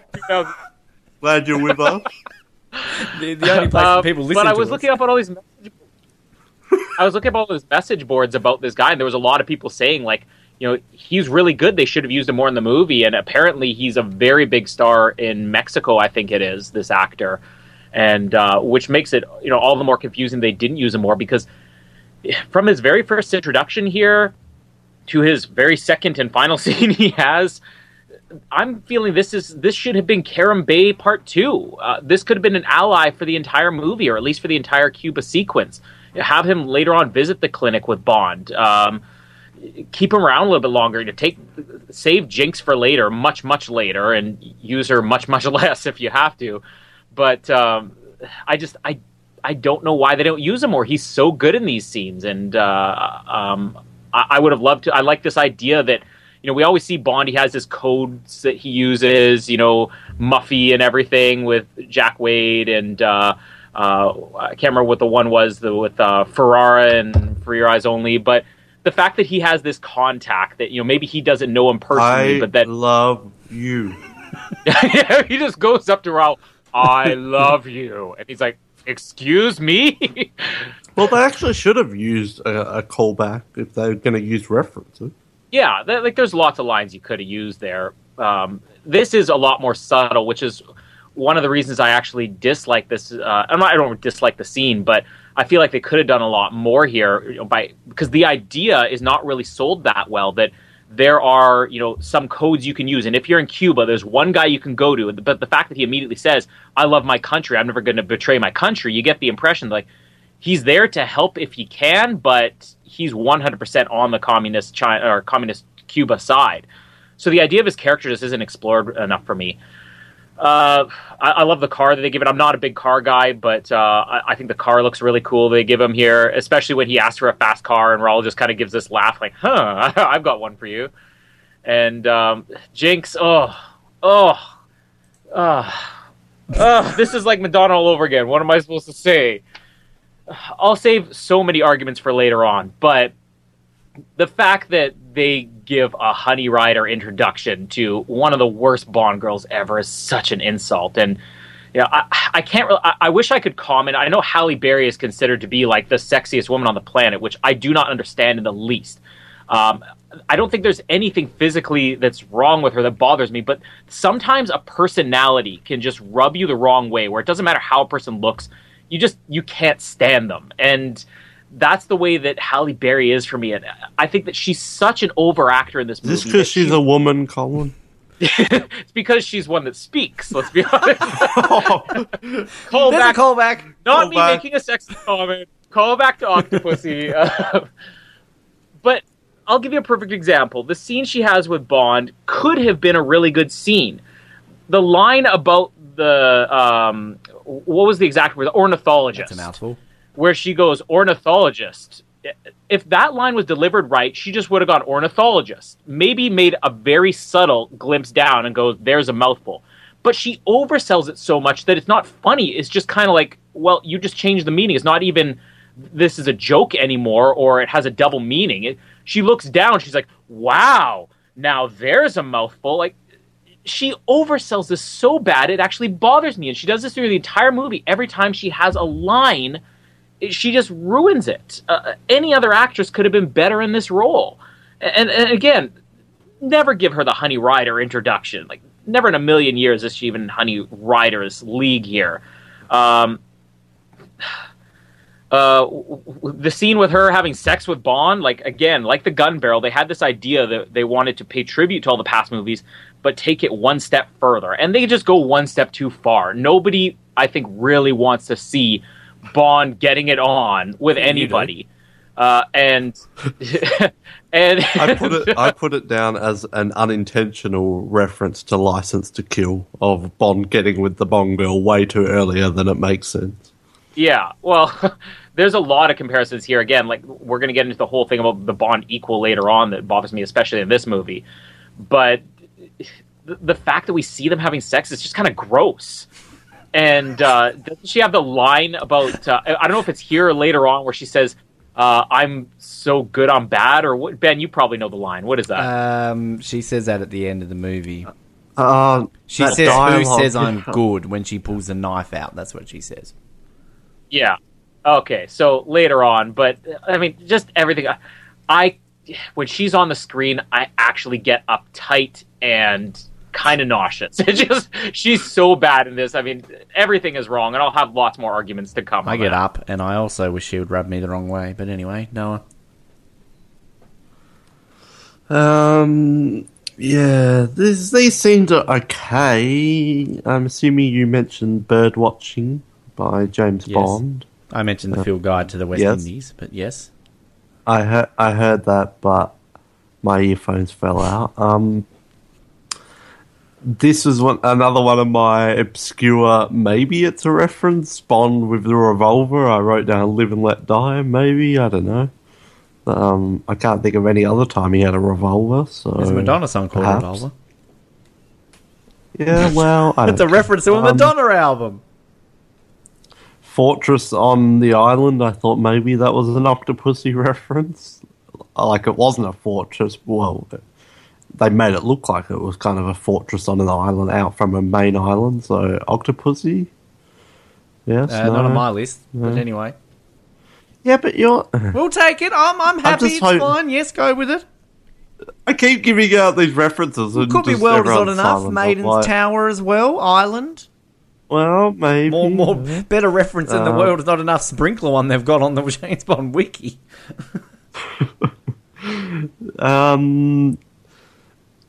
Yeah, Jinx doing a Honey Rider, get fucked. It's just an insult to that scene. It looks ridiculous. She looks like she's doing some sort of cosplay thing or something and trying to be like Honey Rider. Yeah, Dr. No was the first James Bond film. Doesn't mean you have to repeat the exact scene and just make it 100 times worse. And where the hell is Underneath the Mango Tree? Madonna was going to sing it. If you're going to do this, yes, have Madonna come and sing Underneath the Mango Tree. Come on. Did you mention the From Russia with Love reference here? Yes, that was the bit we mentioned. Jacinta Johnson. My friends call me Jinx. My friends call me James Bond. Yeah, we did mention that. You obviously had your earphones, just like all the listeners fell out at that point. No, we didn't mention it, Noah. Please continue. Obvious reference to Tanya and that famous scene that they always use for the screen testing of James Bond. Yeah, that's awkward watching Bond and Jinx getting it on. It's just like, ugh. Just stick with the mojitos. The Clinic, I thought maybe a Thunderball reference. We haven't gotten that sneaking far. around. We stopped at the sex scene. Oh, have You we? can keep going if you're that excited to talk about it. I mean, by all means. Right. No, I'd just say, yeah, the Bond and Jinx getting it on is just weird and creepy, and they should have just stuck to the mojitos. And as I said, it's kind of an unintentional reference to License to Kill, where they just shouldn't have included this until the end of the film. But yeah, I don't mind the From Russia with Love reference, but that Dr. No thing is just embarrassing. It's cringeworthy, and it's just I don't find Halle Berry that attractive, but she's pretty hot in this film. But she just looks embarrassing during that scene. It's so cringeworthy. I'm baffled that you guys are saying this. Like, this, in the marketing and everything of this film, this was, again, the image that it was always used. And I think if there's one scene in the history of James Bond that you are going to replicate to the T of how it was in the first film, it was always going to be the Honey Rider emerging from the water. And I feel, I don't think that they're trying to like say like this is better or anything. It's just the way they do the homage to it. It's just that this is how they did it. And I mean, at the time, there really was no bigger actress than Halle Berry. I mean, she went into this basically, she won her Oscar whilst this was filming. I believe it is the first Bond film where the main Bond girl is an Oscar winner. And actually, funnily enough, since Rosamund Pike has been nominated in the last year or so, this is now the only James Bond film that both the Bond girls are actually Academy Award nominated, and of course in the case of Halle Berry, an Academy Award winner. Anyway, but this whole sequence, like, I can see kind of your argument where it's sort of like License to Kill, they get together so early, but I guess it's you can't really put the argument out there that, look, if you didn't know Halle Berry was going to be in the film, because she's billed almost co-billing as Brosnan, so you know she's going to play a key part of this film. But if you kind of ignore that aspect, this is just Bond meeting up with a random chick at the bar, as I said. Like, it's one thing the thing that I really like about Jinx, and I guess I put it out there like this, is that, I mean, yeah, I can kind of see that they're trying to put her out there as a Bond villain, but the way I see this is two people who work basically in the same industry who just happen to meet up by circumstance, and then they end up working together. It just works. I just like how it works together. Like, it's not kind of It doesn't, though. But I think it does. I think it just works so good that these two people on the missions that just happen to be... I mean, this would happen in spy bits in real life. Like, oh, I'm with MI6, you're with the NSA. Oh, we're both after the same people. Oh, okay, let's eventually put our things together as we discover along the way. And it kind of works... And have sex. Yeah, well, they get horny. Bond hasn't fucked in 14 months, so he's got to put his doodle in something. Like, I mean, she's there. They're both up for it. Why not? And it's. I like the way kind of like you see Bond, and we'll get to that soon. Sort of keep discovering her, like in all these situations. Like, oh, why are you in the clinic? Oh, you're in Iceland as well. And they're sort of gradually discovering who each of them are, and then the exact same thing they did with Wei Ling. Well, sort of, yes. But I think it's more... Wei Ling gets discovered a little bit more earlier than Jinx. But anyway, I'd like it. It's in the thing that I will say too is that this is what I was going to mention with the song, is that for the type of film this is, could you imagine any other type of song being used? I'm not just saying necessarily Madonna. Hell, but would a ballad work with Die Another Day? Based on the type of film we're watching? No, of course not. It's a type of song that you have with this film. And I think Jinx and Halle Berry, the way she acts, and I definitely feel she, like as Colin was saying before, some of her line delivery is a little bit, OTT, but I just think in the type of film that this is, she plays it fine. Like, she plays it perfectly for this type of film. Well, whatever writing's on the wall is, whatever song you would call that. It's a ballad. That doesn't fit with that I think film. It does when you watch it more than once. No, you think it fits with the title sequence, but the film... I think it does. I think just in terms of the type of film... It's ridiculous. So many songs could be used for this film. That's dumb. That's the dumb thing to say. Can you tell me you can imagine a ballad working with Die Another Day? Well, maybe. I think... Maybe a big, grandiose orchestra ballad. I don't see it. I honestly think this is a type of film that needs a really up-tempo, energetic song as a credits. Well, Die Another Day. Live and Let Die. Well, yeah, like a Live and Let Die style song would work. And that's kind of an up-tempo Bond song. But that's what I'm just trying to say with it. And, yeah, again, reiterating it, I think Halle Berry works for this film. She wouldn't work in a World Is Not Enough. She wouldn't work in a Skyfall. But she would work in this. This is where I think she works. And any other Bond film, she doesn't work in a Bond film. But why does she work in this film? Because it's campy, it's over the top, it's cartoonish, and she's playing up to that. Well, that's a lot of I know that. So Halle Berry would work in Moonraker. She would work in Diamonds Are Forever. Halle Berry didn't work in 4 X-Men movies. What means she works Why here? are we so anti-Halle Berry? Leave her alone! She's a terrible actress. She has an Oscar! She has a Razzie! Which she accepted in person. And I'm sure she's been nominated for more Razzies than Oscars. She accepted in person, hence the type of woman she is. And it's not just Halle Berry we're getting into. It's Jinx as well. Jinx is a horrible character. No. She's better than Bond, which is ridiculous. And we've talked about this in the past. And this is not a thing about gender or anything like that. In a James Bond film, James Bond is number one. But especially the 20th James Bond movie. Yeah, it doesn't matter about gender. It could be a male or female. I see that. No one is above James Bond. I see that point, but let me bring that point up in our next episode when we talk about Casino Royale.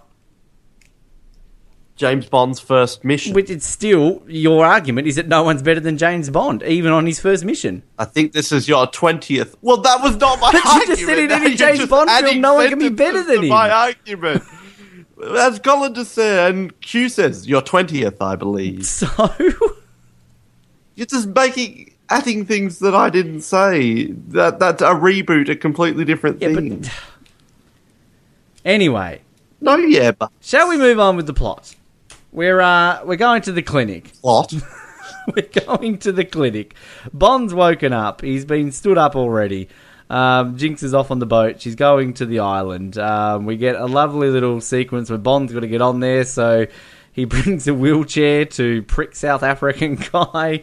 which I do love the little, what the hell do you want? I don't need a wheelchair. No, now you do.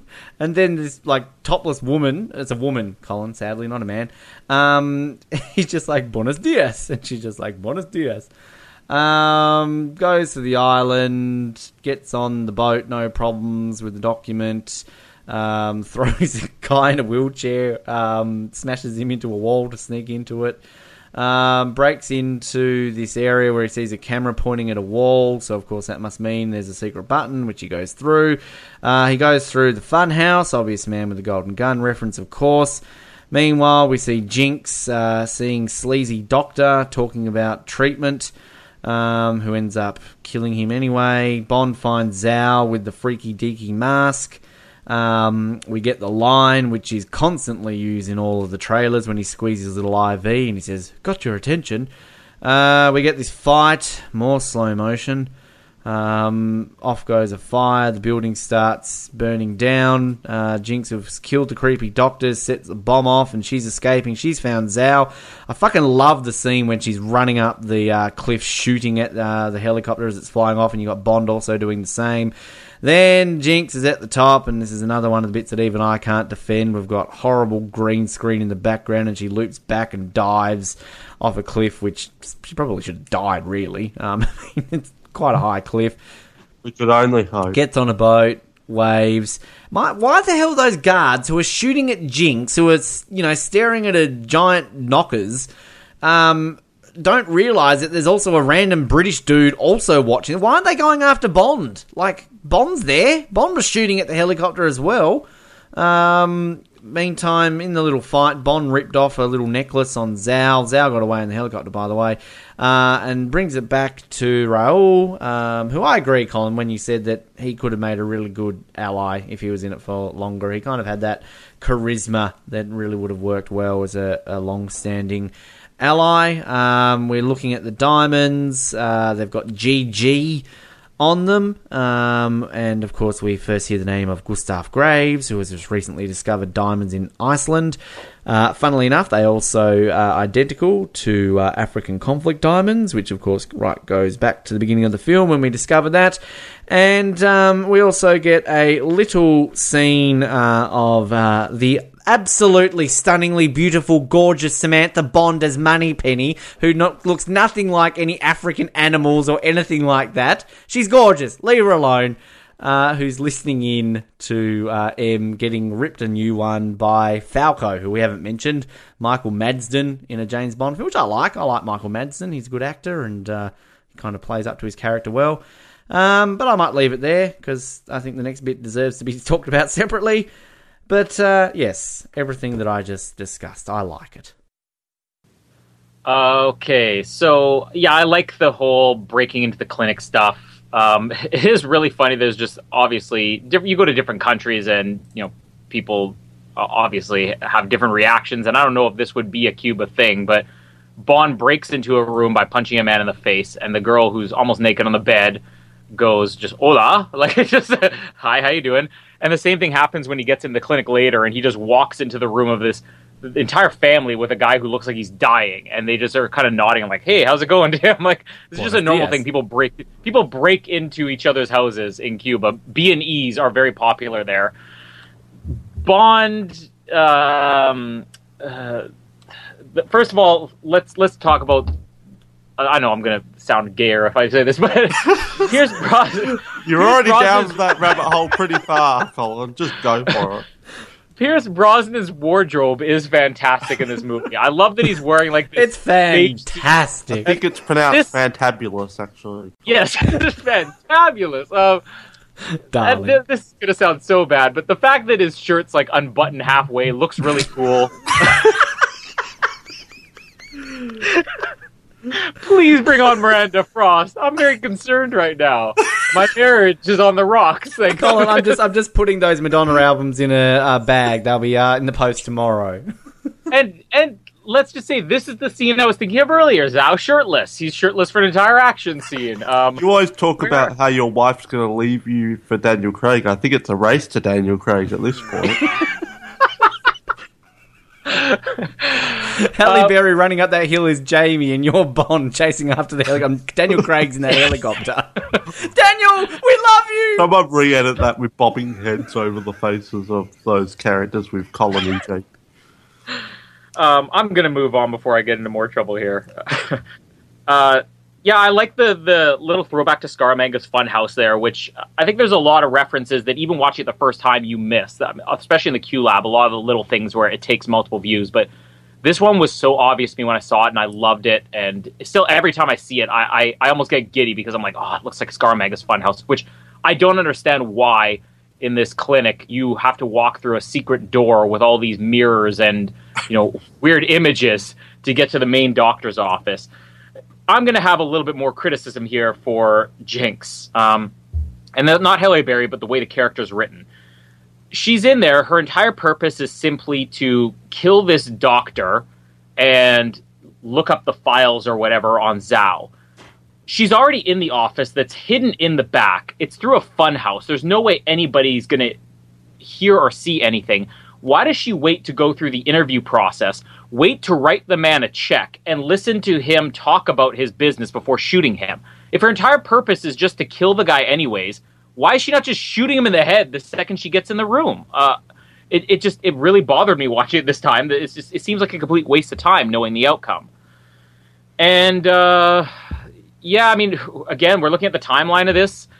Zhao's already halfway through his treatments. We're hearing about how painful and this must be complex, which you talked about how Bond, going into space. I can't remember if it was on air or off air about how James Bond, off air you were mentioning, no training in Moonraker can go up into space. Well, he wasn't doing the flying in that. He was just sitting in a chair. We are 13 years in, and I'm pretty sure gene therapy is still not a thing. And it's certainly not a thing that, based on this timeline, you could accomplish in 3 days to have Zhao halfway through it. So this gene therapy thing, this is where the movie starts getting so dated now, because it was almost forgivable for 10 years. We see a lot of stuff in Bond movies. There's stuff where Quantum of Solace, Skyfall, you're looking at and you're like, wow, I mean, technology like that might exist. I don't know. And 10 years later, maybe it does exist. Gene therapy is not a thing. It's not even close to a thing. This is so ridiculous. I like the whole shootout in the clinic, though. I like Bond, like he said, when he squeezes the IV bag. Like, there are moments where Pierce Brosnan is really on his game here, and you mentioned the good line that he had there, got your attention. Halle Berry, again, just shooting up the entire clinic. I mean, Bond gets reprimanded. I think they even mention it later on, like where she kind of blew up the entire clinic. But let's talk about Michael Madsen really quickly.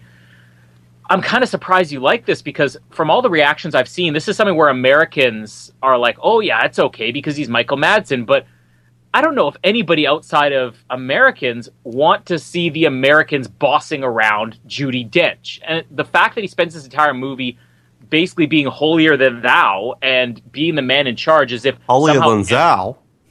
Well, it's like M is subservient to Michael Madsen. It's just kind of annoying because it was a joke. I said holier than thou.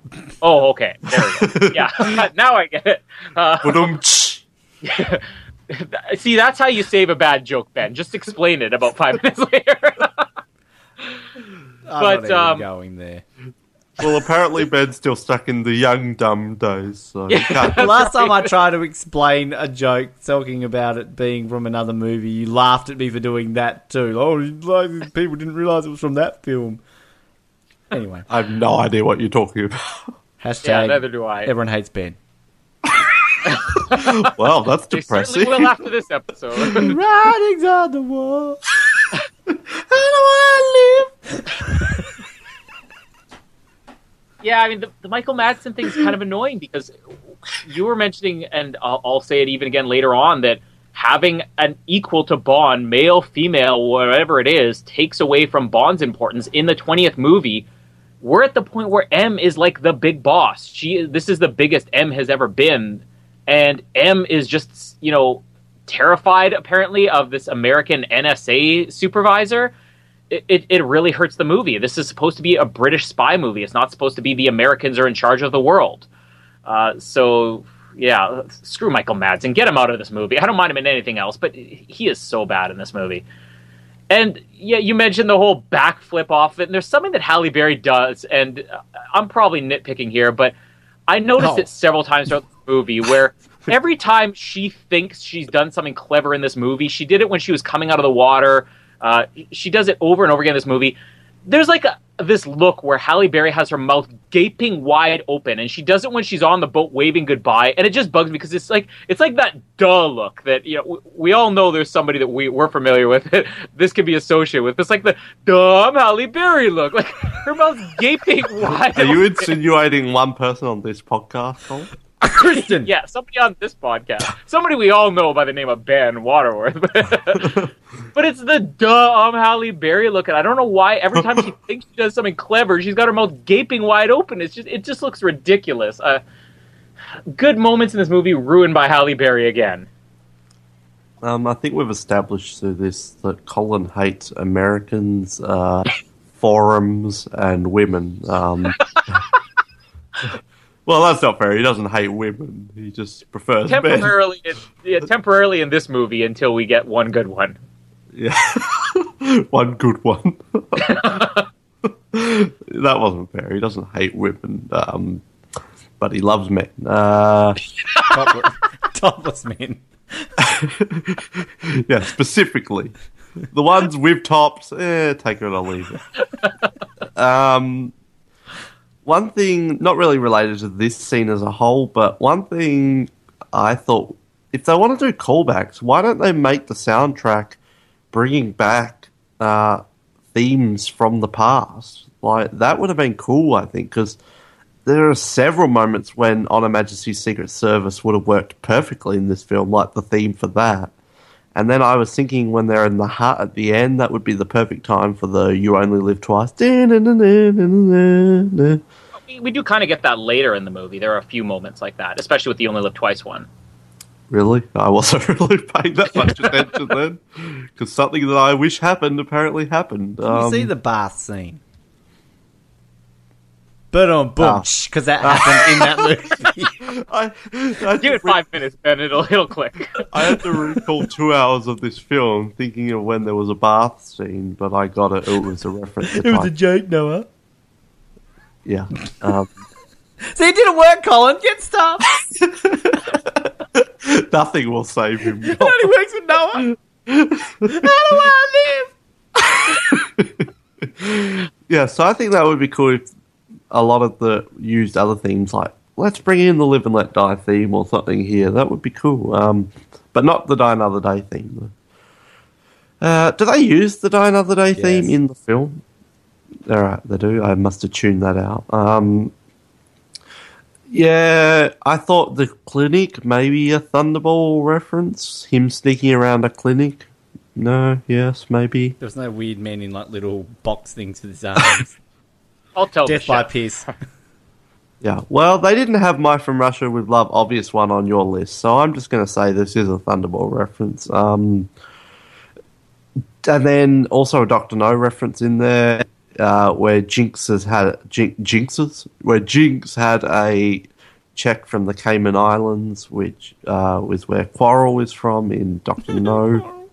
You could tell that is pretty much all I was looking out for in this film, was just references, not actually looking at the plot. Right? A burning man in the background. Ah! Yeah, because I've just been looking out for the little references in the film.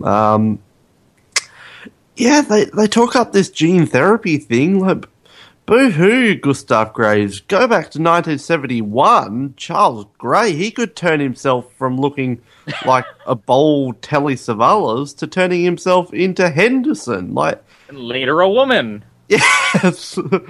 Which Colin didn't like, though, at that period. Lee Tamahori loved it, though.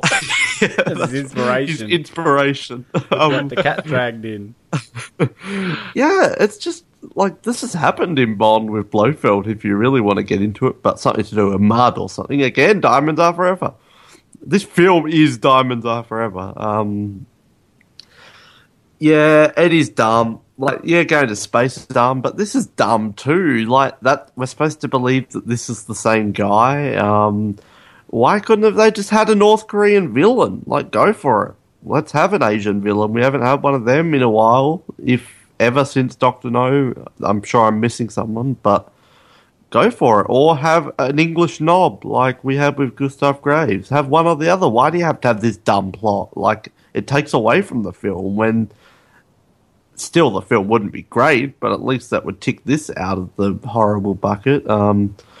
The fight with Zhao is, again, the bad slow-mo kicking in. It's just don't get it.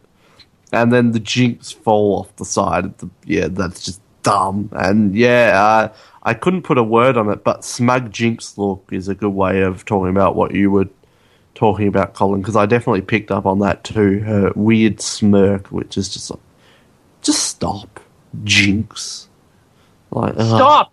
Stop, please! It's just, she's so off-putting as a character. And part of that comes from the actor, and part of it comes from the character. But, I think you're right, Colin. I think this is the turning point for the film. Up to here, it's been okay, but now, if you thought we were being harsh, well, yeah, I always pinpoint London Calling as the down point for this film. But anyway. What absolutely amazes me with the criticisms from you two in this film, and I think you summed it up perfectly there, Noah, where you said in Diamonds Are Forever, he changes his appearance by going in mud.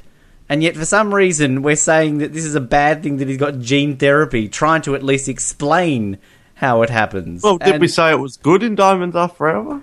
No, but I'm just pointing it out. And also the fact that you're questioning a lot of this plot. I mean, goodness me, let's just have a gondola that randomly turns into a hovercraft with a double-take pigeon! But that's not plot. That's just a random scene in a film. And just going back to what Colin said about, Bond in Moonraker was just on a space shuttle. I'm just going to pop into NASA and go, hi guys, can I just sit on a space shuttle next time around? I don't need any training. Just put me up in space. I'm fine. Well, I know what I'm just going to go into the walking clinic and say, could you make me Gustav Graves? How about that? Which in From Russia With Love was completely normal to have a random mask on his face that turned him into... Anyway, they've remapped the man's DNA apparently. Like, how is this possible? We then get to, and just quickly also on Falco, I kind of see your point, but I mean, I think isn't that the point of his character, to portray him as an asshole American who thinks he's policing the world when at the end of the day it's the British who save the day, sort of? Why not have Felix? This is the 40th anniversary. I'll get over Felix. He's got no legs. He can't walk. He's not there. Well, actually, in the next film, and he's with the DEA, not the NSA. All right, we're now on a plane. Bond, luckily, he asked for it shaken. I love that line. He gets a martini. Random fact, I should say, not a stat really. Roger Moore's daughter is one of the flight attendants in that scene. I don't know if you knew Bridget that. Moore, I think her name. Yes. And then, look, I don't care what you two say. London Calling is awesome. It's just the same as In A View to a Kill with the Beach Boys. It's awesome. It's just a throw out from it, but it works. I love it.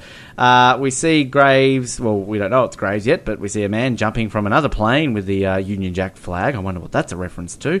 And we see a whole bunch of people near Buckingham Palace, a lot of press waiting around, looking impatient. We see Colin's favourite non-male in this film waiting there. And then we... Sorry, I've been distracted by Colin's picture. He's put a topless picture of Pierce Brosnan with a beard on, for those at home wondering what I'm laughing at. And Graves, we meet him for the first time, lands, is walking around. I always thought, why doesn't, the guards of Buckingham Palace shoot him down? Is it just okay for random people to parachute above, the most secure woman in all of Britain? Clearly, because he's getting knighted, I guess. He's just talking a whole lot with one-liners and shit, and not sleeping and getting interviewed and trying out for fencing, and the whole time Bond is part of the world press, just standing there waiting for it. I want to see the deleted scene of Graves actually getting knighted. Oh, here you go, I'm going to knight you. Oh, I don't even know where I'm going with that. And then at 53 minutes... Nice Queen impersonation. Thank you. That was a good one. It was very close to Freddie Felt Mercury. like I was in the presence of the Queen. 53 I thought he was minutes. doing a Madonna impression. 53 minutes into Die Another Day. Speaking of the Queen you just mentioned, we see her. We've already heard her voice in this film, so why not get to see the Queen herself? Funnily enough, here she is. It's Verity, a.k.a. Golden Raspberry winning actress from this film. Madonna. I see you handle your weapon well. I have been known to keep my tip up. I think I've come undone. And then we get a whole little interaction. We hear about the finest blade in the club. No, it's not Graves. It's Miranda Frost. We hear Sydney referenced for the very first time in a James Bond film. He wants to meet him. We get an interaction. I love kind of Graves. Have we met before? And then we get the James Bond line. For some reason, let's meet James Bond and go straight into a fencing match, which is kind of strange. We get the best one-liner in this film. No thanks, I don't like cockfights. Anyway, that's the best one-liner. $1,000 a point. Big fight. Showing off diamonds. I do love angry Graves. Of course I want to bloody continue. And then we get this massive-ass sword fight through the random building we're at. The one bit I am absolutely disgusted with is that they've ripped that poor man's newspaper, who was just sitting there innocently reading the latest stories. He was about to read that to a lot of factory workers, actually. About James Bond's death. Miranda steps in. That is enough. Just a bit of sport, Miranda. And basically go downstairs, settling the bed. I like your Gustav Graves. I just love how cockney he is. Just a bit of sport, Miranda. I'm not a Korean. God blimey. He picks up accents really well, though, because he's gone from Korean to American to British, just like that. Oh, he's good. He invites Bond to Iceland to see Icarus. I do absolutely love the interaction between Bond and Frost when he goes, "Oh, can I expect the pleasure of you in Iceland? You'll never have that pleasure, Mr. Bond." And I just love Bond. And he's like, "Ooh." He's kind of like, "Ooh, she's so hot." Just the way he does that's awesome. And then we get random dude delivering a key saying that the place needed redecorating. Ha ha ha! Hilarious. And I might stop there because I think we can group the next few bits together because I'm sure you guys want to talk about this whole scene. Miranda Frost, yes, she's good. I don't think she's as big a deal as Colin's going to make out. I much prefer Jinx. I mean, she's there, she looks good, and she turns evil. She's fairly bland, if you ask me. She's nothing special. And Graves, I like this whole twist of him being someone and then being... It's a great reveal. I remember when I saw it at the movies, I had no fucking idea that this was happening, and then it happened. I'm like, oh, shock, plot twist. And Toby Stephens, I think he's a great actor. I think he plays... Toby Stephens? I think he plays up perfectly to Gustav Graves, who has sort of long been rumoured is based off Richard Branson. And it's kind of just this... I don't know, this cocky British guy obviously ultimately find out he's kind of modelled off James Bond, and I think you can kind of see that. And I like him. I think it's great. He's a great character. And I just point out there too, people that don't know about Toby Stephens has actually played James Bond in radio plays, in several of the readings of the older Ian Fleming novels. So Toby Stephens became James Bond, not only in this film to model off Bond, but later on in audio books. I'm not that down on London Calling, but it does feel very awkward in this movie. This is not like A View to Kill. A View to Kill was played as a joke. This is, again, everything in this movie, all the dumb things are played very straight, as if people are going to be like, wow, they got The Clash playing in a Bond movie. And let's talk about this jump here. Obviously a throwback to The Spy Who Loved Me. And I can just picture Michael Wilson, Barbara Broccoli, Lee Tamahori, Purvis and Wade all sitting in a room together like, we need like a really great reveal for our villain. Let's go back to the most iconic moment in the series history where there was that guy who skied down a mountain and did a couple of backflips and in one shot detached his skis. And then there was that moment that everybody talked about where his parachute was a Union Jack. Like, that's the moment that people remember, not like the stunt. Do we really think that that's what people cared about? They're like, well, we want to see the parachute again. No, we loved it because of the stunt, not the parachute. Why are you wasting our time with this? If you're going to have Graves introduced, have him do a great stunt. Don't just give him the same parachute. Jumped out of a plane. Which everybody does in a James Bond movie. You just walk into a room and go, "G'day, I'm Gustav." He jumped out of a plane. Well, we know he could change his accent, so he's Australian all of a sudden. I'm going multicultural. I'm going to disappoint Noah a little bit here because I do think Toby Stephens is a decent actor. I think that the fault of this character comes from the writing later on and the idea that he is this North Korean guy. If the villain were just what we see of Gustav Graves in his first, half dozen scenes here before we find out who he really is, I would like Gustav Graves as a villain. I think that it's kind of like with Carver in Tomorrow Never Dies. He's just this kind of obnoxious, smarmy, British villain that's less of a fighter. I mean, we do see him fight, but he's more of just this stiff, smarmy villain, and I like that idea for a villain as opposed to just a superhero every single time. And he would have played it well. I like these early scenes when he's being interviewed by the press. He's very cocky. He nails that. It's really funny that it's kind of like in License to Kill where the press was all asking these ridiculous questions like, is it true you're really a Colombian? There's one really funny question here. Go to the Bahamas? It's like, you seem to work 24/7. Is it true you don't sleep?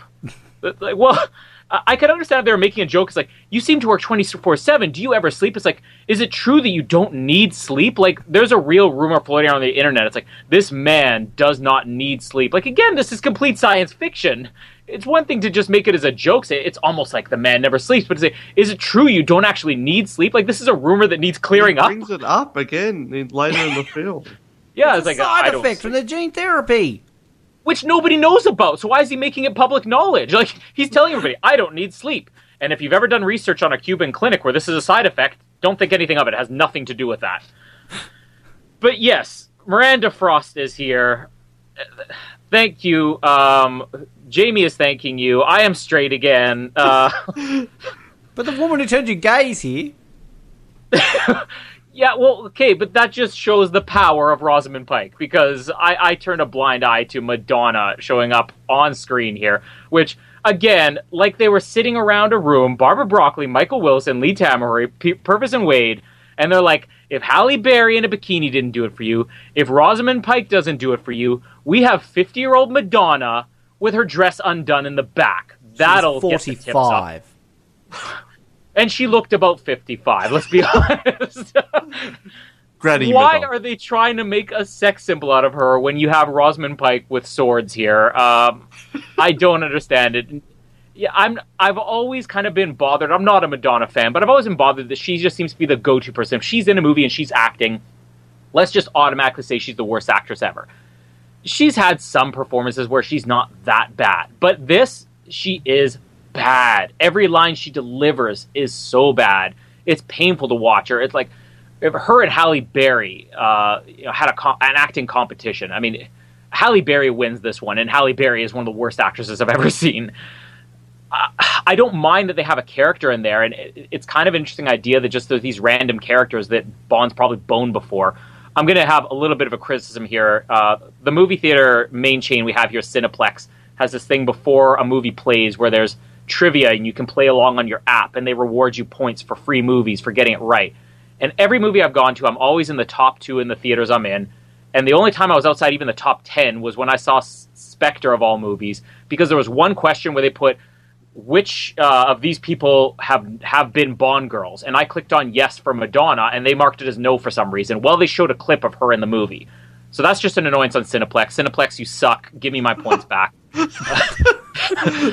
I think you're bringing a personal rivalry into the podcast. That's right. Do you not think 9 other people in that cinema were smarter than you on that day, Colin? Or just people who were smart enough that they skipped Die Another Day. Are we talking about the fight here between Graves and Bond? Okay. Because this is one thing that I do like about the movie, and I think we do start to see a little bit of the over-the-top, like, not-so-subtle things about Graves' anger issues. But I like you said, his delivery of course I want to bloody continue. The fight is good. It's not the best fight scene we've ever seen in Bond, but Bond's fighting with a sword. It's pretty good. They're destroying the club. There's the interruption with Frost coming in there and breaking up the fight, and then just the smarminess of Toby Stephens where he's just laughing. It's like, it's just a bit of sport. I like the whole fight scene, so I'm not going to complain about this that much, other than Madonna. Like, they're trying to play sexy with her wrinkled back hanging out. Give us Miranda Frost being, done up in the back. Don't give us Madonna. Just because you want to do her up in the back? Jesus. I'm pretty sure most of our listeners would rather Rosamund Pike over Madonna, too. Not the gay ones. Well, I think of all three of us here, at least on this movie, I can speak for the gay population.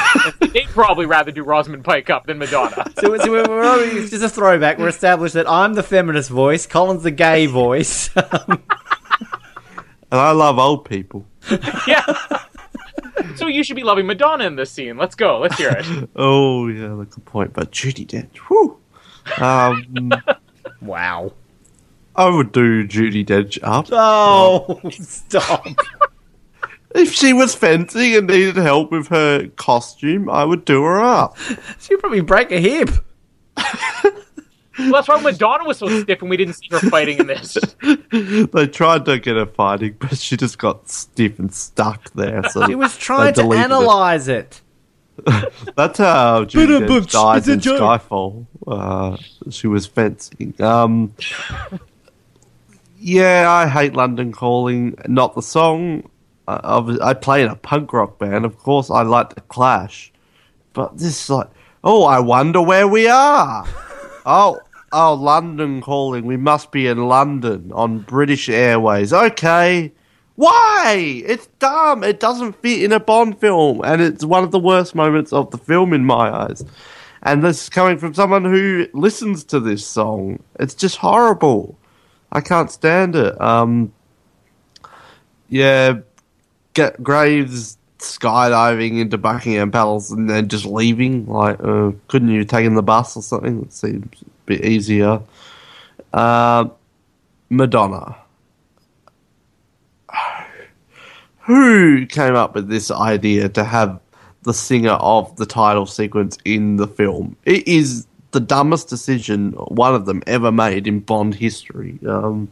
Just imagine all those, like, and here's Tom Jones on holiday in the Bahamas, or like all these other artists showing up. It would be just as ridiculous, but then this is 2 times as ridiculous because it's Madonna and she's trying to do fencing and she's just old and weird. I don't like it. Why is this here? Like, not even you can defend this, Ben. She's a horrible actress. She wrote a horrible song and she sucks. I don't get it. Who thought that would be a good idea? And whoever it was, hopefully they're fired. And I bet you whoever it was ended up dressing as a woman and trying to give a blowjob to a police officer, because this is what happens when you cast Madonna in a James Bond film. No.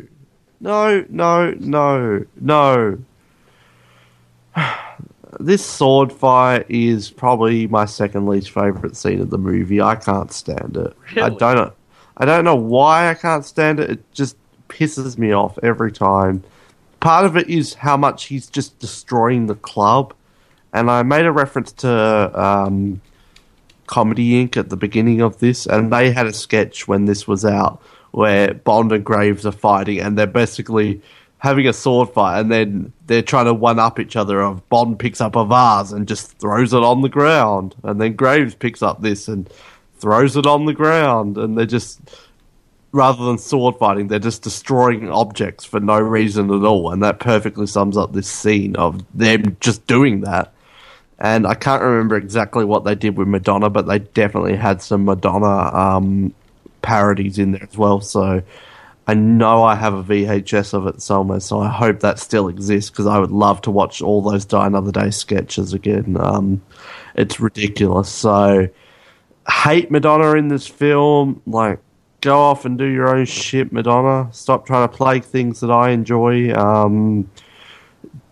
don't think even you can defend this, Ben. I don't like London Calling in this film, and pretty much from here on out, there's not too many good things with this film. And what's her face? Can't believe I'm blanking on this. The other woman. Yeah, Miranda Frost, the other woman. I'm kind of in the middle. It's funny that Ben was really talking her down and Colin talking her up. Like, this is just complete role reversal. But I'm kind of in the middle. I see why Colin likes her, but I've never been a huge fan. She is a shining moment in this film. But overall, in the entire canon of James Bond, she's nothing too special in my eyes. Madonna's in it for like 3 minutes. Get over it, Noel Groves. Like, she has like 3 lines and she's gone. Pigeon Double Take was 2 seconds! And you defended it! So, You whatever. also know that 3 minutes is about what Kissy was in and You Only Live Twice, right? And she was the main Bond girl. If I this was could any maybe other accept actress, this you if would... Madonna was in this for 2 seconds, she didn't have any lines, and all she does is a double take. I could accept that. You would not... Madonna double take. You would not think of this twice if this was another random actress. I expect you to rip shit into the fact Richard Branson has a random cameo in He Casino doesn't Royale. speak in that He's film. still in it. What's he doing there? He's got no purpose to be there. She's an actress. She's entitled to be in a film. Leave her alone. Right. If Bond was doing Richard Branson's shirt up in Casino Royale, we'd have just as many criticisms of it. Yeah, I think I would dig into that too.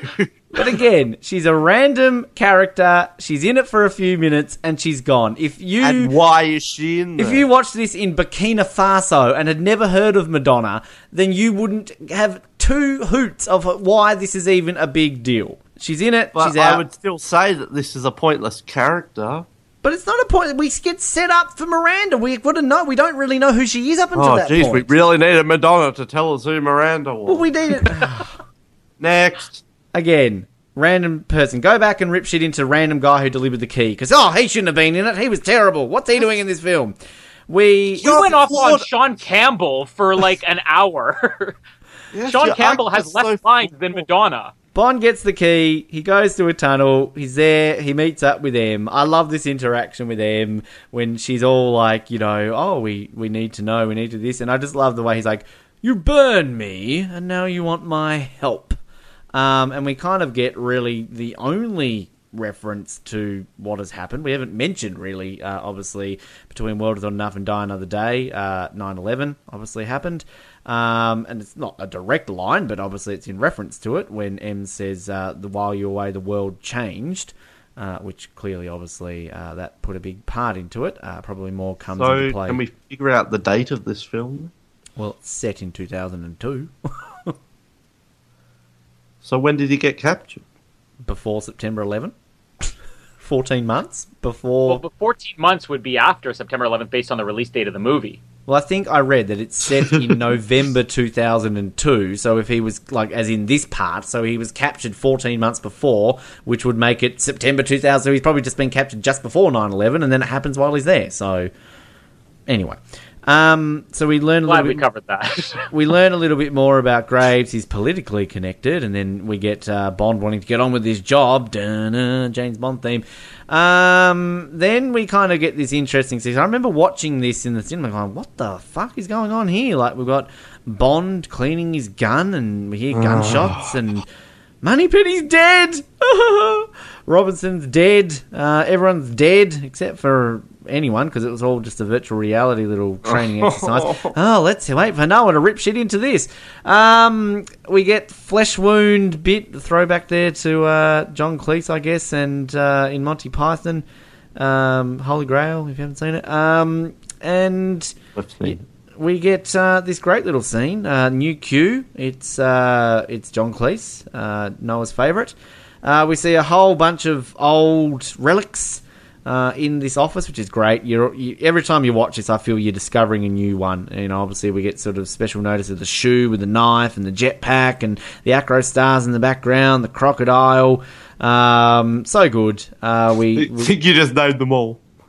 We see the sonic agitator for the first time. We get the line that is always shown in this sequence. You're clever than you look. Better than looking clever than you are. We get the watch, the 20th one, which is not good enough if somebody else in this film is better than Bond, of course. And then we get the introduction. I love this sequence when it's like, I'm here to show you a new vehicle, and we just see the rail carriage come out. The latest in British technology. You must be joking. As I learned from my predecessor, 007, I never joke about my work. And we see the Vanquish, otherwise known as the Vanish, the invisible car. I love Bond's reaction. Oh, very good.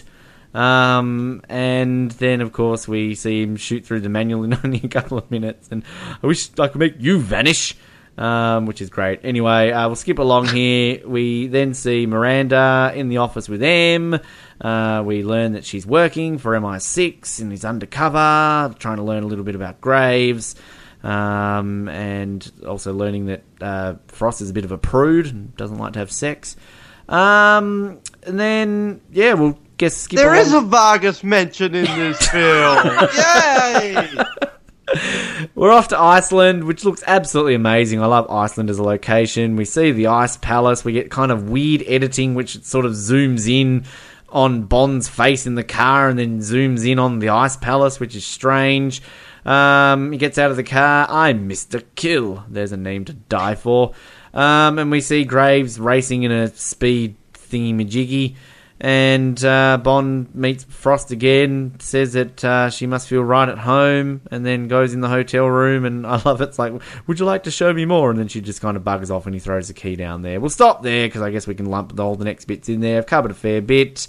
But yeah, I enjoy the Q scene, I enjoy the M scene, get stuff Noah Groves. I like the virtual reality scene, just because it kind of throws you off completely, and you're wondering what the hell's going on, and I don't care if this technology is sort of only really coming into fruition now. It was still there. It's a nice little twist for it, and I enjoy it. And even later on, we get Moneypenny masturbating. And I said this earlier, and I'll say it again. John Cleese was the perfect replacement for Desmond Llewellyn, and Ben Whishaw can get stuffed. John Cleese should have stuck around. He should have been like M. Judi Dench should have stuck around into the Craig films, because that would have just made them a whole bunch better. John Cleese is robbed of having more appearances as Q. He is the perfect Q after Desmond Llewellyn, and he still should be that. And Iceland is amazing. I think I've covered my thoughts on that. Yeah, I mean, I don't have that much to hate on this sequence here, but I'll have a couple things at least. The M scene's pretty good. I don't think it's the best scene we've had between M and Bond. I think I like the earlier scene between M and Bond better, just because there's more tension. But the location's great, and again, this being the first time I've watched this all the way through since Skyfall, it's kind of cool to see that this is maybe, the precursor to what we see later on is the new MI6 headquarters, these underground tunnels connected to old train stations and stuff. So I really like the location. The Q scene, yeah, I like the Q scene, not just for all the throwbacks in there, but I'll agree with you. John Cleese is probably the only guy that you could replace Desmond Llewellyn with. And he does something different in this movie than Desmond Llewellyn. I mean, Desmond Llewellyn, he would just get annoyed and groan at Bond, which was really funny. But John Cleese, being John Cleese, every time Bond does something, takes a dig at him, he's going to take a dig right back at him. And that better than looking clever than you are line, that's the best one-liner in this movie, by far. Not the dumb ones you've mentioned so far. John Cleese nails it so far. And I really don't have any problem with him in this movie. I mean, the invisible car, John Cleese doesn't really play it for laughs. I figured he would have, done something a little bit funnier here, but I don't know what you're talking about with that line, I wish I could make you vanish. That's like the worst moment he has. Because it's just a childish insult. So far he's been really great about it. No, he's been so quick in coming back at Bond with everything he says. Especially with the looking clever than you are line, everything. He's so quick to come back at him. So all of a sudden it's like, I wish I could make you vanish. Like it's like a kid's insult. Like a kid's like, it's like you're ugly. It's like your face is ugly. It's just gonna be childish insults back and forth between them. It doesn't seem like the right thing for Q to say or Bond to say. And I would have rather they ended the scene on the whole. Just took a few minutes to shoot through. Let's talk about these gadgets a little bit. Virtual reality. Okay. The virtual reality thing itself, it was a nice little surprise the first time you see it, but there's something to be said for a gag that doesn't work on repeat viewings. We're talking about how in the world is not enough. Elektra's reveal of being the villain. It's something that works no matter how many times I've seen that movie. The virtual reality thing does not hold up at all because you know what's coming, so there's no suspense. And it barely works as an action scene the first time around, especially going back and let's look over this. It's virtual reality. I'm assuming Bond is looking at this from his own point of view. Why is the virtual reality machine showing an establishing exterior shot of the MI6 headquarters? Like, they've got Tiger Tanaka cameras, so you only live fast callback. Yeah. And we see the exact same thing later on with Moneypenny. It's like virtual reality starts with an exterior establishing shot of the location you're supposed to be in. Like, that's not virtual reality. That's called a movie that you're watching through sunglasses. So that makes no sense. And the invisible car, okay, it is dumb. There are moments where you could forgive it being an invisible car, and like you said, Ben, just enjoy it for being a movie. But is this thing running on invisible gasoline that has invisible fumes coming out of the exhaust pipe? Like, why are we not seeing the exhaust coming out of here? Did they somehow have a way of invisibilizing gas? You see Gas the is same thing invisible. later on. And noise as well when it drives up at the ice palace and no one even hears a car.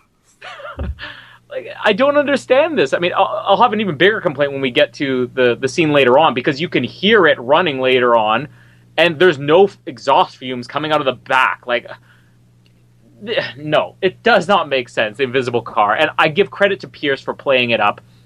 The whole "are you joking" line, that's the one moment where he can do a Sean Connery, and it's not just a bad impression.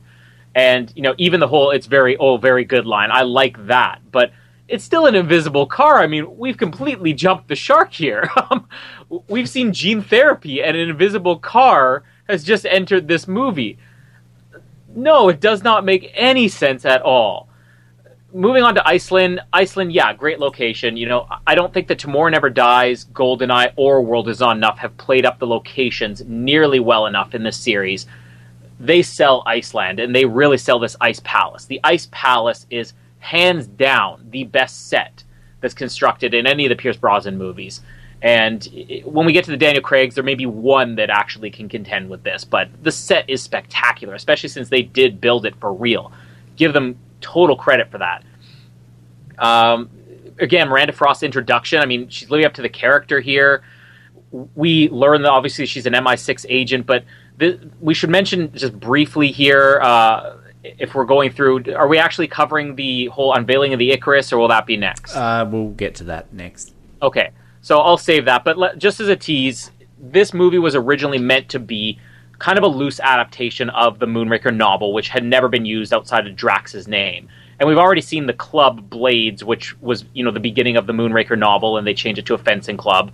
And the Miranda Frost character was supposed to be, you know, Gayla Brand, the main Bond girl. And they do a really good job of doing that. And they do a good job of even Gustav Graves in some ways tying into Moonraker, which we'll see a little bit more of that later on. But I think that's one of the reasons why this sequence works a little bit better, is because there's some imagination to it. And there's some interesting things going on with the characters, but you're not quite sure what's going on yet. Mr. Kill is the dumbest name ever for a character. And this guy, which, sorry to Noah, this guy's famous more for the Lord of the Rings, is playing the head Uruk-hai in the Fellowship of the Ring.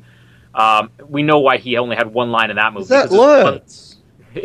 Yeah, that's exactly what it is. Noah, everyone knows that. I did not. He has one line in both movies, and his one line growling in Fellowship of the Ring is better than him. I'm Mr. Kill. Like, he says it with a lisp. This is supposed to be a tough guy named Mr. Kill. I'm Mr. Kill. No. Madonna turned him gay, too. But yeah, I llove Iceland, and I love the Ice Palace. Mr. Kill's my name. Mr. Quill, darling, what's going on? Who made you? For 007, the stereotype. Here's a Lord of the Rings reference. Who made you? Madonna. Yeah. Someone needs to read it. Lurtz. And Scaramanga made him. Scaramanga made Mr. Kill. Yeah, I never put that together. Ben is scratching his head right now. He didn't see that half of Fellowship of the Ring. Yeah, so there's a Man with the Golden Gun reference in this one as well, apart from the Funhouse. It's on the list. Are you done, Colin? Yeah. Let me see. I like the secret underground tube thing, even though it's just off like Westminster Bridge, which was like one of the biggest tourist hotspots in London when I was there. So it's silly to kind of have it just off there. But I think it's kind of cool meeting spot. The virtual reality, I don't dislike it because it's virtual reality. I've got no problem with that. Like, this is James Bond. We've had a watch grapple hook last film. I've got no problem with that. He went to space. My problem is, much of this film is why? Oh, this film hasn't been very exciting for half an hour. Let's kill off Moneypenny. It's just, why is this scene here? And the cut into it is ridiculous. It's just, this is just for a cheap twist, a cheap action sequence, a cheap everything. It's horrible. It's using virtual reality to just add excitement to your film, which is one of the laziest forms of writing and filmmaking you can possibly have. It's basically the equivalent of it was all a dream. It's ridiculous. The Q scene I do like. And you thought I wouldn't say that. I was only critical last film because he wasn't Q in that film. He was a dumb thing out of a kid's movie. In this, he's not Desmond Llewellyn, but he is the character of Q. And I'm kind of upset we never got to see more of John Cleese because he does do the role so well. And yeah, he probably wouldn't fit with Casino Royale, but it's still, if they had another Brosnan one, it would have been good. At least he would get in the Everything or Nothing video game. Q voices, John Cleese voices Q, as does Brosnan voice Bond. So that's at least something more of Q, Cleese. So I really like it. I'm with Colin. I wish you could vanish is just one of the most childish things we've ever heard from any of the Qs, and it isn't funny at all. The line is just completely falls flat. I like the references in the background. Like, some of the ones in other portions of the film, it doesn't work. But here, Q scenes are always meant to be goofy, so I think it works to have them there. I wish they had kind of more of them.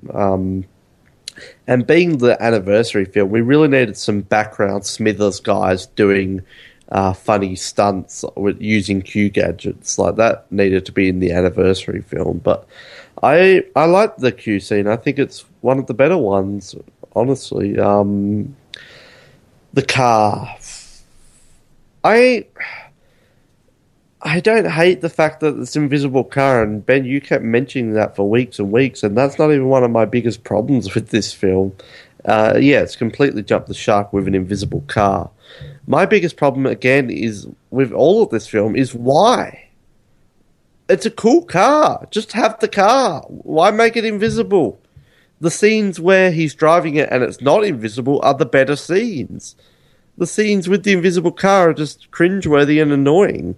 So it's not so much the invisible car that's my problem, is the why they had to have an invisible car when they could have just had a cool car like Bond films of the past. It's dumb. So I like the Q scene. I don't like the car, but I don't hate it as much as Ben probably thought I would, other than the fact I just don't understand why they felt the need to do that, and just simple tweaks could have made this film so much better. But anyway, and yeah, after this in Iceland, this film just turns into Star Wars for a minute. Like, we have Graves showing up in a pod racer. Straight after that, Zhao shows up as Darth Maul with a hood over himself. I don't know when it suddenly turned into Star Wars. Next, James Bond will be going to space, but... oh, wait. Yeah, but I like Iceland as well as you guys, and the Ice Palace, even though Ice Palace is a bit silly, but I think it's pretty cool. So I like the Q scene overall. There's some dumb stuff in there. The car isn't great, but whatever. I just got to point out, we've seen a car turn into a plane. We've seen a car turn into a submarine. That happened in real life. And they are developing the technology for this to happen in real life too. Thank you very much. So this is something so that in is another also legitimate. 40 years, this will be relevant. But you say, why? What's the point of it? Well, why couldn't thing I get into just a plane? Why did he plane at the car turn into a plane? Just get out of the car and get into a plane. Remember back, that was my least favourite scene of the entire Man with the Golden Gun. I'm just putting it out there. I think that the invisible car is not as bad as people make it out to be. The Aston Martin, we should mention, we went over the BMW sponsorship in the Brosnan films. That ran out. They're back to the Ford sponsorship, which they own Aston Martin and Jaguar, so that's why we get them in this film. So it's the first time we've actually had a proper Aston Martin in it since Living Daylights. We did have an Aston Martin in GoldenEye, but that was just more of Brosnan or Bond's weekend car, I guess you could say. And the Vanquish went on to be a massive seller. Like, it sold out like ridiculously quick. And the Jaguar used in this film, which we'll get to, apparently was only a prototype that they never developed into something more. So basically, the Jaguars in this film were only ever made for Die Another Day. So if you own one of them somehow, you are rich. Yes, Colin, How many of those people who bought the Vanquish were sorely disappointed when they got home and realized it did not turn invisible? No, it was just one big, like, con from, like, a Nigerian salesman or something. They get a big box and they open the box and there's nothing in there. We told you you were getting an Aston Martin Vanish. Do we have, like, numbers to break down how many of these cars sold in India compared to the rest of the world? I'll give Radishan a call. Why don't you see Bond? The car's invisible, but wouldn't you see Bond sitting on nothing, steering? Well, I guess it projects from one side of the car to the other, so as long as he has the window shut. Yeah. No, I don't know anything about invisible cars. Let's not debate the logic. All right, we're going to cover a lot here because we're running a bit long and there's a lot happens in Iceland, but I think we can probably cover the majority of everything that happens here. We're at the party at Ice. This is where we hear the Die Another Day music as we see people skating around and Bond getting a vodka martini with plenty of ice if you can spare it. Meanwhile, we cross, as you said, Noah, I've written here, Hooded Man arrives. I haven't really mentioned Darth Maul. But this is the reveal. This is where we've learned that Graves is Colonel Moon. So this is the reveal with Zhao. Anyway, back to the bar. We've got Bond and Jinx, and I'm sure you two absolutely love the exchange of one-liners and all that sort of stuff. Been explaining his Big Bang Theory, got the thrust of it, blah, blah, blah, blah. Then we get to the reveal of Icarus. Now, as somebody who works for the media, you rock up to these big events when they're, introducing something. There's organisation involved. Let's get the media here at this time and we'll come on this stage. And things are generally well planned. Now, they have flown the world's media to Iceland to see the reveal of this amazing new thing that can grow crops and do all this sort of shit. Graves comes out for about 2 minutes, says, "This is Icarus, look how fucking magnificent it is," and then he pisses off. He doesn't stay for questions. Like, Jacinta Johnson is there from Space Magazine. She might have an interview for Graves. Like, she might want to question him on how this happens and all this sort of jazz. So that's one of Ben's concerns and hates about this film. There's a few. I love how Bond and Jinx are badasses and don't need sunglasses while everybody else wears them. And we get the line of, "You have no idea how much Icarus is going to change your world." This really still, like, great. What's this got to do with anything? We'll learn about that soon. Then we get Bond looking over where he's going with the case and everything along those lines. Gets in his invisible car. I've actually written here, couldn't you hear the engine? We do see the tyre marks. Then we've met Vlad at this point. We haven't really mentioned Vlad. I like Vlad. I think you mentioned you like him, Colin. I think he's a fun little weird sort of nerdy, pesty guy. Dumb and Dumber. He's still there, and he's been introduced to his RoboCop outfit eventually. Bond gets caught, but then sort of escapes and starts macking it on with Frost. One of my favourite lines of this entire film is, and I remember this getting the biggest laugh of anything in the cinema, is when they're making out, and then when she turns around and says, "Are they still watching us?" And he's like, "Oh, they left ages ago." And it's like, "Oh, you're incorrigible." And just, I love that. They go back, they have sex, gun goes under the pillow, they have sex on a swan bed. Anyway, in the meantime, Jinx is being all spying, going through the roof and going on weird cables. She's gotten captured and is getting electrocuted. We get the second best one-liner of this film. Who sent you? Your mama. And she told me to tell you she's really disappointed in you. I love it. Get stuffed. It's funny. Get off our podcast, Ben. A yo mama joke in Bond. It sits well with the style of this film. What shit? Yeah, I know. Zhao reveals the mine is fake, but the lasers are real. We see these giant laser thingy-majiggies. I do love it when Zhao says to Mr. Kill, like, finish her off, and he's like, I'll use the laser. And he's like, don't leave a mess. Meanwhile, Bond's dived underneath frozen water and somehow doesn't freeze to death, but he's got that weird little breathing apparatus thing from Thunderball. He's back into the thing. We're hearing, sounds like Halle Berry's getting off. She's moaning, but it's only because she's scared she's getting chopped up by a laser. Why is Mr. Kill making this go really slow? We see how fast these lasers move in a minute. Like, wouldn't you just like chop her up pretty quickly? We get a laser fight. Bond and Mr. Kill. Mr. Kill gets killed. We find out Jinx is from the NSA, not the CIA. I'm just going through this. Jinx chops off Mr. Kill's hand, throws it away, gets into the building. We get the incredibly cheesy line. I don't even like this line. You went off about the world is not enough being a horrible line. I think this is a horrible line. So you live to die another day, Colonel. And then we learn that he modelled him on Bond. Frost comes in. We think she's there to save James Bond, but dun dun dun, plot twist, she's evil. Bond falls to his knees after learning about a punchline and uses a sonic agitator. Escapes. I love how Graves is saying kill him quietly and they're just all shooting the shit out of everything. We get him in. He escapes into the pod racer.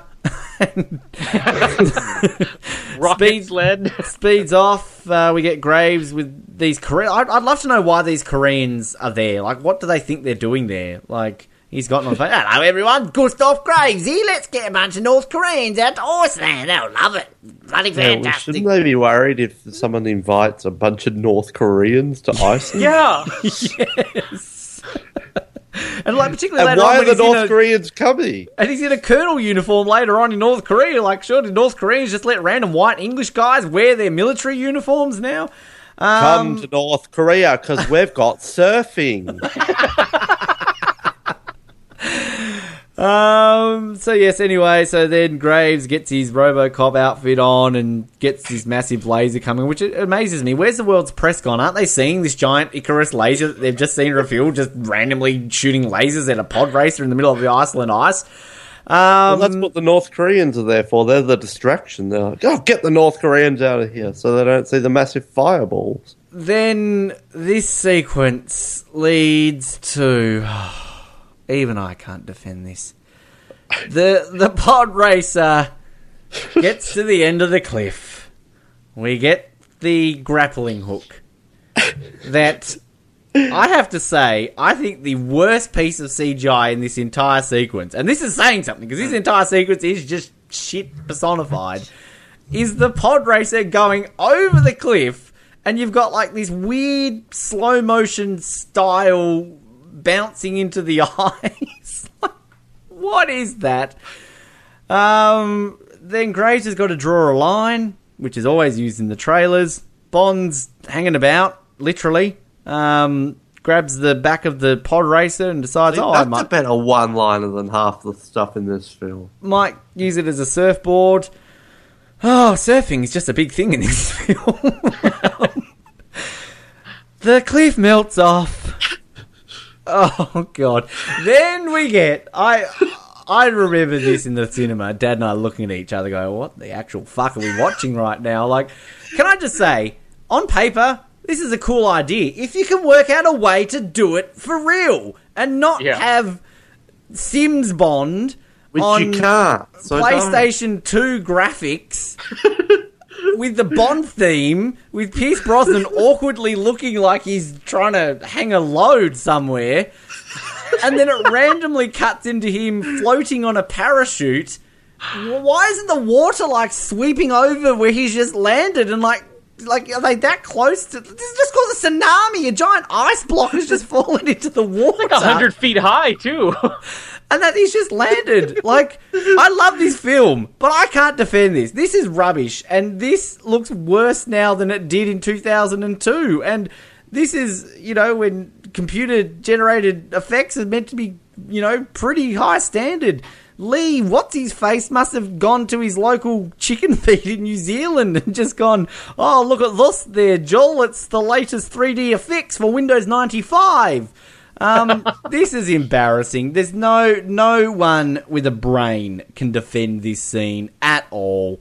It's shit. It is just... I took a dump last night that looked more realistic surfing than this scene did. It's rubbish. Absolutely shit. No excuse can be made for it. It's terrible. Okay, so everything up to the car chase here. Yeah, they covered a lot there.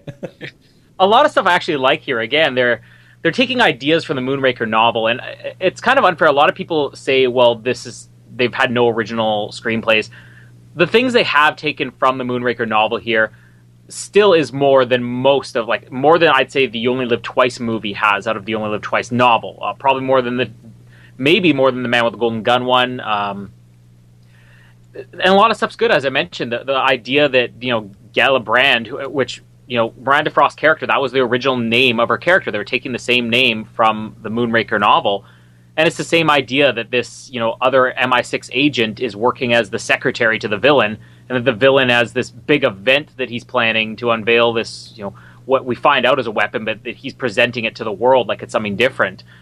There's a lot of great ideas from Moonraker they use in here that do work. And this is one of the reasons I love Miranda Frost, because she has an interesting character that takes a different turn even from what you're expecting. If you went into this knowing the Moonraker novel, you're still surprised when you find out that she is bad. And they handle it much better than I think they have in a lot of the other movies. Not quite as good as Elektra King, but it's still a good surprise when you find out, despite the very obvious slow-mo reveal they have for her later on. But I love Miranda Frost as either of these characters. And she saves every scene she's in as far as I'm concerned. And it helps you have a real actress here, even though she was obviously... Rosamund Pike's become a much bigger, Oscar-nominated actress since, at the time, this was pretty much one of her first movies. You still see she has so much more talent than most of the other actors in this movie. Vlad, yeah, I love Vlad too. I wish he had a lot more in the movie. He only really has a couple of lines. And my favorite, one of the hardest I laughed in this movie, every single time I watch it, I always get a laugh out of when Bond is escaping in the rocket sled, and Vlad's like, hey boss, look, he beat your time. He's all excited. Gray's facial expression's awesome in that bit. Yeah, Vlad's great. And Mr. Kill, again, like terrible henchman. As we said, it doesn't make any sense. These lasers move at a lightning speed, and let's just talk about the whole laser thing. What? This is again where you had the group meeting where they're like, well, how do we make this bigger and better than past movies? And I think this was during the age where sequels were starting to become really big, and every sequel that came out was always, it's bigger and better than the last one. So they figured, we had a laser in GoldenEye, how do we make it bigger and better? Let's just add 17 lasers and have them move really fast so you can't even follow what's going on screen. Clearly actors can't even follow, because if you have that many lasers going everywhere, you're running screaming. You're not sitting there putting your dukes up, blocking punches from Mr. Kill. These lasers should be chopping them all in half. Even when I did enjoy this movie, that was always my least favorite sequence of the movie. Even over the kite surfing, I'm going to say the lasers going everywhere is awful. And Halle Berry, more criticism for her. Yo Mama is... I'm going to get flustered even trying to talk about it. Let's just come right out and say... worst line in any Bond movie ever. Does not fit Bond at all. Again, it's just another attempt for them. They're cramming Jinx down your throat so bad, and Halle Berry overplays everything. Another example of how she ruins what could be good one-liners. The whole, I get the thrust of it. If she had just said it subtly, the way that everybody says these Bond lines, would be fine. But she'd go, I get the... And then she almost turns to the camera and goes, thrust of it? You're expecting to hear the... She has no subtlety. It's like she's in Comedy Inc., either the Australian or Canadian version of it. She doesn't understand that this is supposed to be a semi-serious movie and have some subtlety to get a laugh. There's nothing about her that works in this movie. the kite surfing, I mean, nothing else needs to be said on that. It's the worst CGI, I think, of any movie released in 2002. I think it's the most ridiculous-looking sequence of anything released in 2002. And, I mean, I think Triple X was out that year, and that did real stunts. And there was a lot of talk at the time about, is Triple X going to replace Bond? And at the time, I remember thinking, that's dumb. Die Another Day was way better than Triple X. I think if we go back and watch Triple X now, we're going to be like, wow, they did some ridiculous stunts, but they did real stunts. This isn't even Pierce Brosnan on a green screen.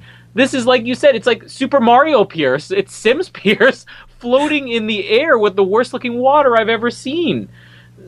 No, I mean, the Iceland stuff started out so good and just ends so badly here. But there's one good sequence still to come, so maybe it can be forgiven. We'll see. Where to start? Yo mama, yo get effed. That's the worst line ever. Ben, you defended Blinking Fish and defended many things in the past. That was bad, but you defending Yo Mama, I feel embarrassed. Yo Mama would be embarrassed with you, Ben, because that's just ridiculous. And I like a tweet I read earlier that maybe you're the idiot of the family, Ben, not your mum or your dad. That's me stealing Colin's jokes there for once. At least you give credit to it. Call back again to one of our past episodes. We're doing good with the 007 references. Make sure you put them all on JamesBondWiki.com. The lasers, like, you have to think there must be some OH&S here if they're inviting like world leaders and media here. Like, these lasers are everywhere, and I don't even understand how they get turned back on. Like, what happens there? And it seems like a really messy way to kill someone, and having to clean it up, like burn them with lasers. You'd think there'd be a lot of guts there. So, who was going to clean that up? Did we mention the rebreather was back from Thunderball? That's pretty cool to see that back. So You Live to Die Another Day. Moving on. We also get the second mention of Sydney, so that's cool, I guess. The pod thing over the cliff. I watched this at your house, Ben, on your massive HD TV, and that doesn't... This is one case where HD does not help this film, because that made it look all the more horrible and laughable. We literally laughed out loud. And then what's something about global warming? What does he say? Global warming. It's a horrible thing. Yeah. Terrible. Keeping up with the times. And they bow when they walk out. I don't get that. They're like, yes, it is. And we'll leave the room. Yeah, they bow and walk out because they see this massive wave. Ooh, surfing. They got that reaction because they showed the actors the finished visual effects shot for the sequence that was about to happen. I just love he makes a one line about global warming and they're just like, let's get out of here. That was bad. Let's leave. Just don't say anything. But yeah, where was the deleted scene of Bond kite surfing and you see the 5 Koreans surfing in the background? Woo! Run the wave! Surfing! Cowabunga, Be dude! better in New Zealand! Yeah, I think you guys have summed up the worst moment in James Bond history with the skiing with the... it is so bad. It's just, again, my catchphrase for this film is why. And I feel like we need to interview Lee Tamagotchi and just say, Lee, welcome to the show. Firstly, nice wig that you're wearing. Secondly, one question. Why? It's so many whys for this film I do not understand. It's probably not all of Lee's fault. I'm sure there's other people to blame, but McClory. It's hashtag 007 callback. I don't get. I don't think even on paper it's good because it could never work. They would never be able to get this to work in real life. So don't do it. That's not what Bond is. This is supposed to be a celebration of Bond, and you're shitting over all of the legacy of the stunts of Bob Simmons and the other great stuntmen by having this. It's horrible. I hate it. Worst moment in James Bond history. And then cool car chase. I love the car chase. We're not up to that bit yet, but you've covered your thoughts. Okay. Well, I will say that that this scene is probably the only good scene of the film, the car chase. There's been some okay ones, but this actually has okay stunts minus the invisible parts, and I like both the cars, and it was in a lot of the trailers, so I like the car scene. Literally a cool car chase because it takes place on ice. But boom, that was a joke. Before that, Zhao gets kicked in the head. You by don't have Jinx. to tell us every time it was a joke now. Oh, just so when now we I don't can't. get Now it. I'm doing it too much. There can't You're we? the You only tell Berry. us when we don't get it, not every time you tell a joke. That was a joke. Zhao, You're becoming the Halle Berry of this podcast. I take that with an absolute big bit of compliment. Thank you very much, Colin Hilding. I will just go polish my Oscar. Wow, Zhao gets your Oscar. Zhao gets kicked to the head. Frost telling about good tailoring. Hope it doesn't shrink when it's wet. That's great. Then we get this the chase. Yeah, Bond's in his invisible car and he takes out two people on those ski-doo things, whatever it is. We get the Jaguar versus Aston Martin chase, which again, summing up what Noah said, it's fantastic. The making of, I remember watching the making And it of was this. good. The making of this So is fantastic. very good. They actually had to make both of these cars four-wheel drive because to actually drive out on the ice. And some of these scenes which they couldn't get to work on the ice because they kept spinning out, they actually just got an old car park and basically iced it over to make it look like it was still a frozen lake. So, yeah, it's great scene. We get to see sort of... Is this really the first time I've actually seen a villain have gadgets in a car? I don't really think we've ever seen that before, so it works out. Jonah Volpe had rockets on her motorcycle. Oh, of course, yes. Throwback then to to Thunderball. Yeah, so we get this great scene, as we said, driving on his roof, the ejector seat spinning. He takes out a couple of guards, goes into the Ice Palace, goes through the sequence. He's trying to save Jinx. Meanwhile, of course, Icarus is burning the shit out of the Ice Palace, and Graves is going away on his plane. My biggest thing about this is when he gets to the point where he's at the top, and we see Zhao like revving up, and he's got his spiky bits ready to take out Bond. Bond finally gets his adaptive camouflage up, and he can, drive backwards to hide. Why does he need to go invisible at that point? Couldn't he just drive up backwards anyway? Like, there's no purpose of him going invisible. It doesn't matter either way. Exactly, Ben. Zhao's You're going- catching on. That was going 70 kilometers on ice. Like, it doesn't matter if you're invisible. Back up 2 inches and Zhao's dead. Exactly. See, I'm picking things, Noah. And then Bond drives around, kills Zhao by shooting at the thing. We get a Trevelyan throwback, getting crushed, but we get blood in the water this time. Bond saves Jinx, runs and jumps into the warm water. What took you so long? Yay, Jinx is saved. Colin and I were thrilled. Now, I'll sort of end this bit just before we get to the actually on the plane, but we kind of learn a little bit more about what the hell Graves is going to do. We're back now with Bond and Jinx and everybody else, Falco, M. They're going to be destroying basically the minefields and the demilitarized zone so Graves can swoop in and bomb the shit out of South Korea. And basically this plot revolves around him wanting to make Korea North Korea. Okay, fair enough. We see him with the robot suit. He meets his father again. I don't know you, but he does know him. And, yeah, fantastic. Bond's on the plane. Jinx is on the plane. Maybe I will just keep going here to the end, may as well. Oh, will I stop? No, I'll stop just before we get to the climax. I think we'll talk about the climax separately. So we've got the car chase. We've found out about the plot, and they've snuck onto the plane. They've also done that weird skydiving thing on the little planey things, which... I don't know if that's the throwback to the Halo jump in Tomorrow Never Dies, maybe, if we want to put that up there. The car chase is fantastic. The plot bit on the plane's good. and Graves killing his dad in his random North Korean military uniform, which is fine by the North Koreans, is okay.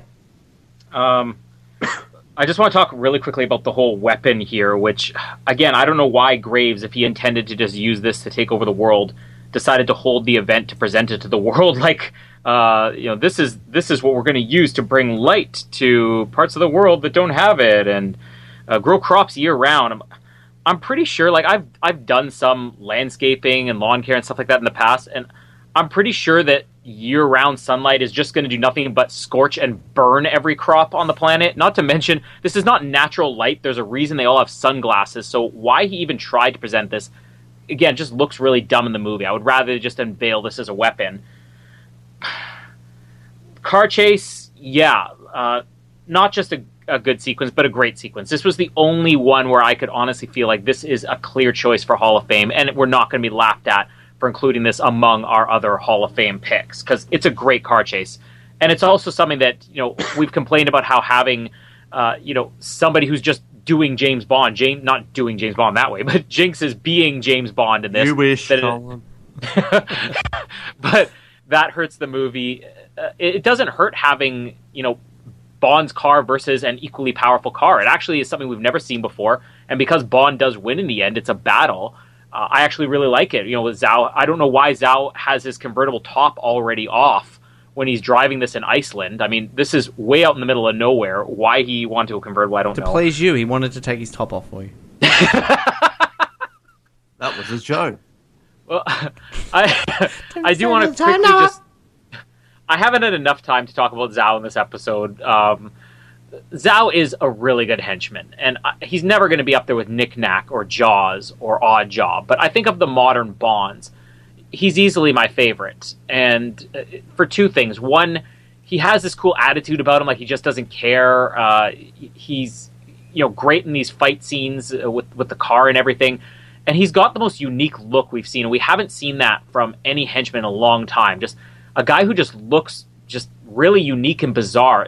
The fact that he's halfway through his gene therapy just adds to his character, where he could say nothing. This could be the silent henchman like Mr. Hanks and be way more memorable just because he looks cool. And I think that it's not something where I want more of him in the end. There's a lot of these henchmen where you wish they hadn't been killed off for the final act. I think he's in it just the right amount, and he's one thing they handled right in this movie. And I really quickly want to talk about the scene where Miranda Frost is confronting Jinx, because I did start to question at this point, because you use the phrase like the shining lights of this movie.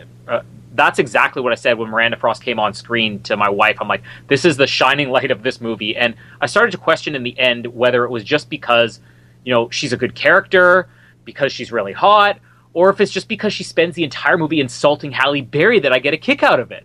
Because from this point on, every scene she has, she's just insulting and mocking Halle Berry, and that makes her so much more endearing. The car chase is great on ice, and it is a bit of a throwback. When I first saw this, even in the trailer, I was thinking of The Living Daylights, the brief moment where the car is on the ice.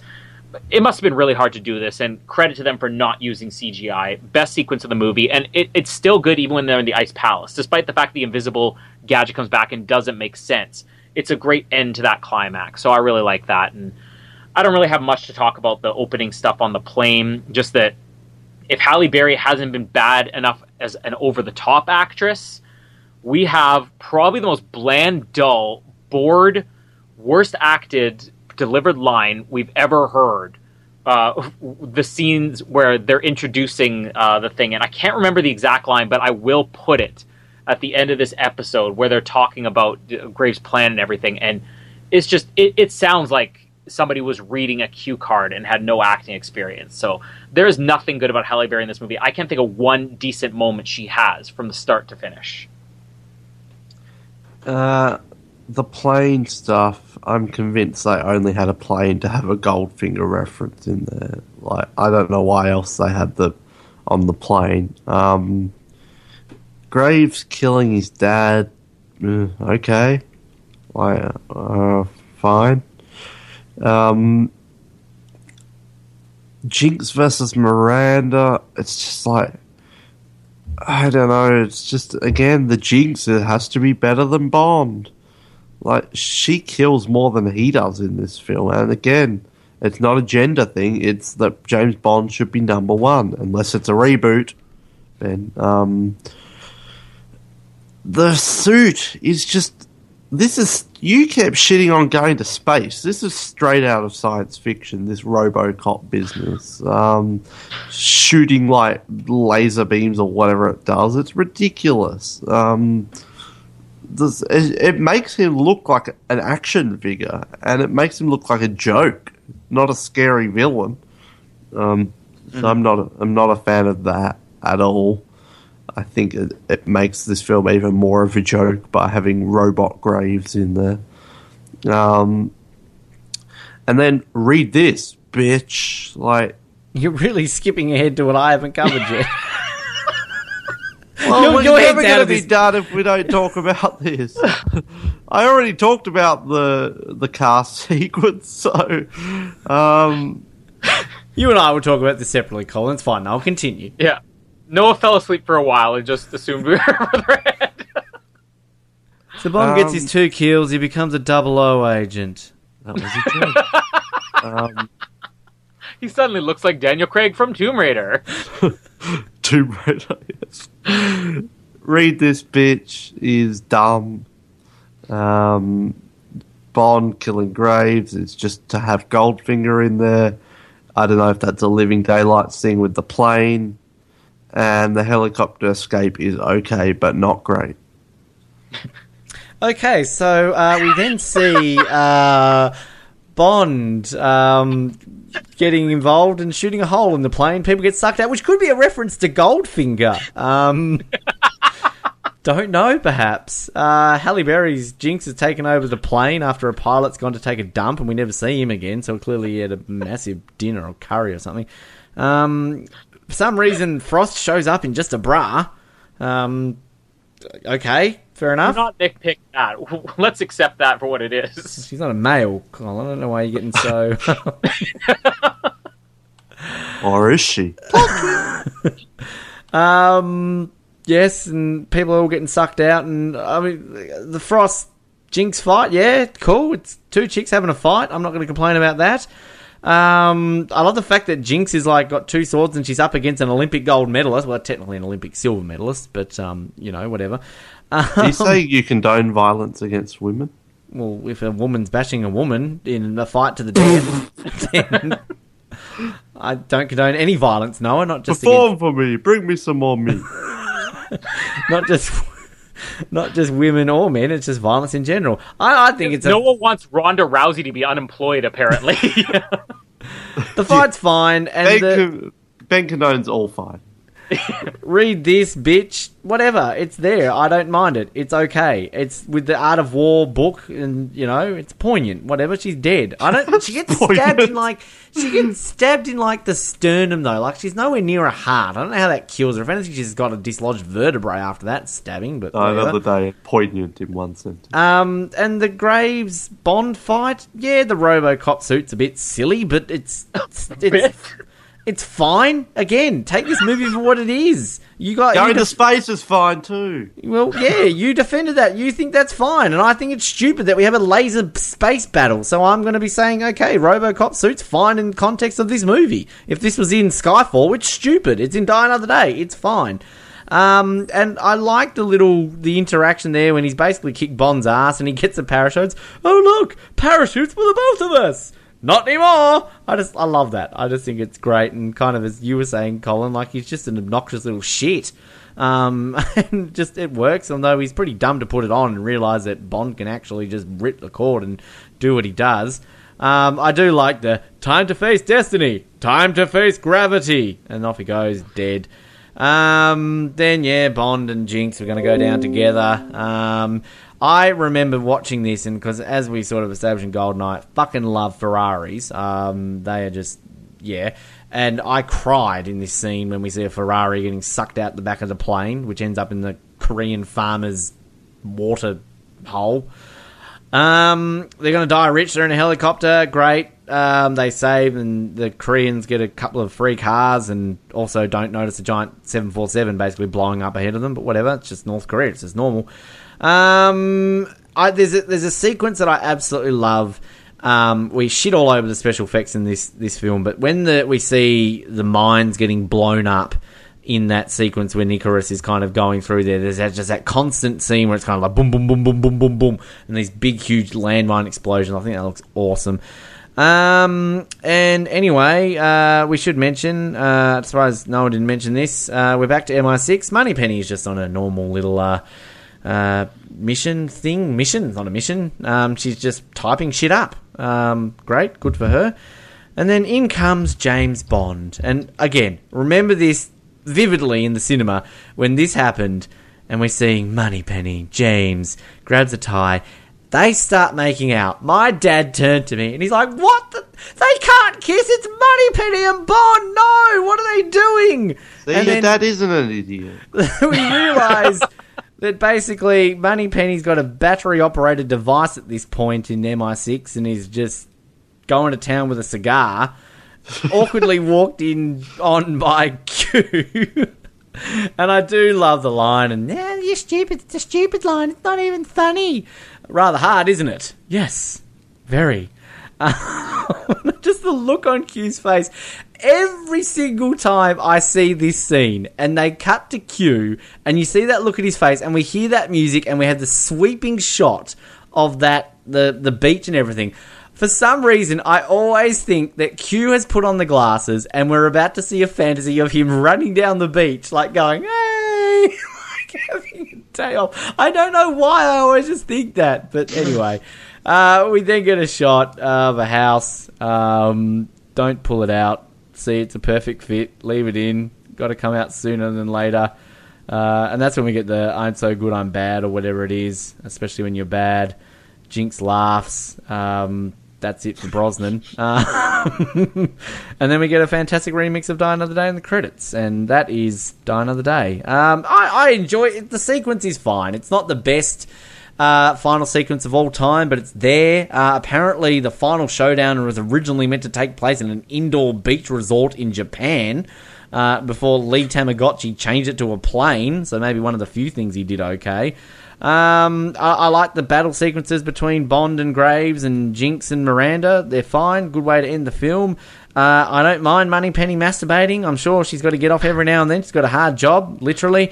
And, yeah, the final scene of them in a little hut with the diamonds, it's there, I guess. It's no Christmas comes once a year. But, yeah, I'm just sad it's over. First of all, great plot holes here.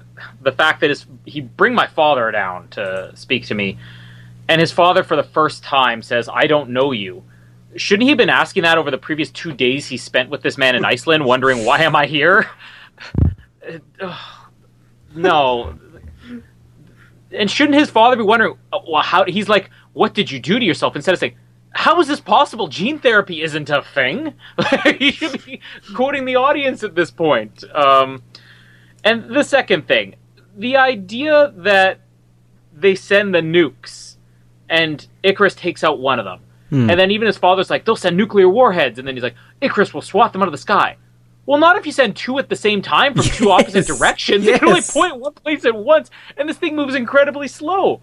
One of my favorite movies of all time, Superman the movie, was smart enough to know that even Superman can't stop two nuclear warheads at the same time.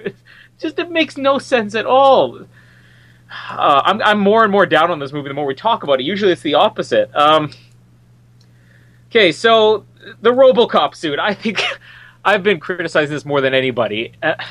If it had just been the suit, fine. But with these ridiculous visors that he's wearing over his eyes, which I don't know the purpose for them, it's the dumbest look ever. And this is what kills Graves as a villain. Like you said, no, I mean, he looks just stupid. It's not something where it's even like cool technology. I mean, the Dream Machine, I remember marking down in my notes that it just looked really dated because of how sci-fi it looked. But even that at least looks kind of cool. This doesn't look cool at all. This looks like something that a kid watching a cartoon would look at and be like, that's a dumb outfit for a villain. This guy's a bit of a tool. And the electricity that it shoots out, like, why are we seeing electricity? Like, and why is it purple? I mean, if you electrocute somebody, the electricity is coursing through their body. The body's conducting it. You don't see these electrical shockwaves surrounding Bond's body. It's certainly not being purple. Like, I don't understand how that even works. We don't see electricity. Like, this is just getting worse and worse by the second. The Jinx Frost fight, as I said so many times, there is nothing that Halle Berry does right in this movie. And strangely enough, I don't mind this fight scene. There are a few things I mind. I mind Jinx doing a backflip off of a wall, partly because Halle Berry is the least believable action star ever. It's the same problem in X-Men. She does none of her own stunts, and it shows, and she doesn't even look like somebody who's capable of doing this. The triple backflip on the floor, whatever your gymnastics routine that she borrowed from Bambi and Thumper, like, again, just ridiculous and what's supposed to be a great moment. But maybe it's just the fact that Miranda Frost is in this scene and that she's a great sadistic villain. I love when she's just holding it to, her throat and talking about getting to the point. Maybe it's the fact that she's in her bra for the whole sequence, but I barely notice Jinx in the scene, so I don't mind, up until when she kills Frost, which is the dumbest thing ever. Like, Halle Berry is going to be able to kill an Olympic medalist in fencing. It's unacceptable. You notice how many times Noah and I have just become flustered, almost to the point where we can't even word our sentences in this episode? Let's cut right to the parachutes for the both of us, which, like you said, I like that line. I think that Toby Stephens plays that cocky part of the character well, but again, just the fact that he's this angry he will blow up a country, that there's no motive for him other than the fact that he has anger issues. I mean, it doesn't make any sense. If he has anger issues like this, his father's aware. His father would have never appointed him to be a colonel in the first place.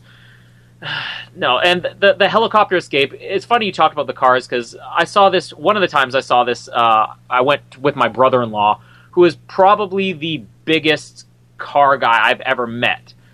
He loves cars so much that he loves Bond movies. I mean, he's the type of guy who actually likes the dumb stuff in a movie like this. So I was expecting Die Another Day. My type of guy.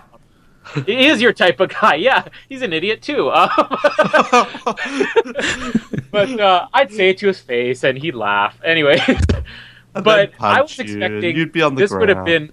I was expecting this would have been his favorite Bond movie ever, and he was so upset at seeing the cars flying out of this that when the movie ended, he goes, "Yeah, it was okay." I'm like, "Well, what was wrong with this?" Like, I don't like the cars getting wrecked at the end. Like, it bothered him that much that the rest of the movie was a write-off for him. Which is funny that you are just like him. You two make a great couple. Think of it. I'm not you. My sister wouldn't really like it, but yeah. And the final scene, come on, no, pull it out. Like, there's one thing about being suggestive, but again, Halle Berry just looks like we're going down together. Come on, some subtlety here. And the last line, for the final thing we could say on this, I'm so good, especially when you're bad. Worst thing in the world to say about Halle Berry, best thing in the world to say about this, because this movie in some ways was so good, it was so bad that it ended the series. Like, that is the most appropriate line, especially when you're bad, for Pierce Brosnan to speak in the final words of this film and this film series, because they had to reboot after this. It wasn't even salvageable like You Only Live Twice or Diamonds Are Forever or anything else. Oh, wow. Noah, do you have anything else to add, or are you officially asleep? Well, the fact that the last 5 minutes of Pierce Brosnan's era of James Bond is Samantha Bond masturbating and Halle Berry fingering her belly hole. With another establishing exterior shot of MI6, might I add. Yeah. That's the end of Pierce Brosnan's era, which probably sums up this film pretty well, and how far the Bond films came and why it needed a reboot. Yeah, Moneypenny just going at it. What the hell? Again, it's using the, shocker, they get together in the 20th film, the 40th anniversary. I know it was all a dream. It's just cheap and lazy writing. It's ridiculous. And it's awkward to have Q stumbling on Moneypenny masturbating. Like, that is not the character of Moneypenny. I'm sorry. No. And I am officially over Samantha Bond, and so glad we don't have to see her in James Bond anymore. I will not miss her at all.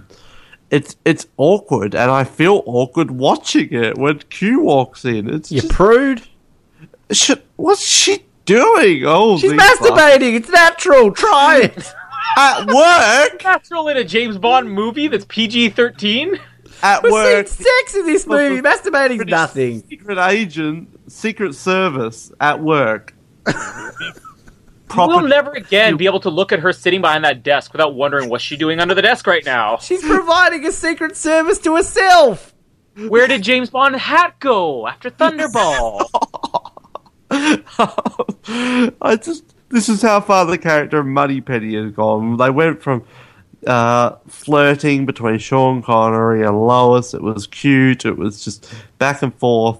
To Samantha Bond going at it, fingering herself in the floor on MI6, while James Bond is in wherever, God knows where, in a hut with Halle Berry.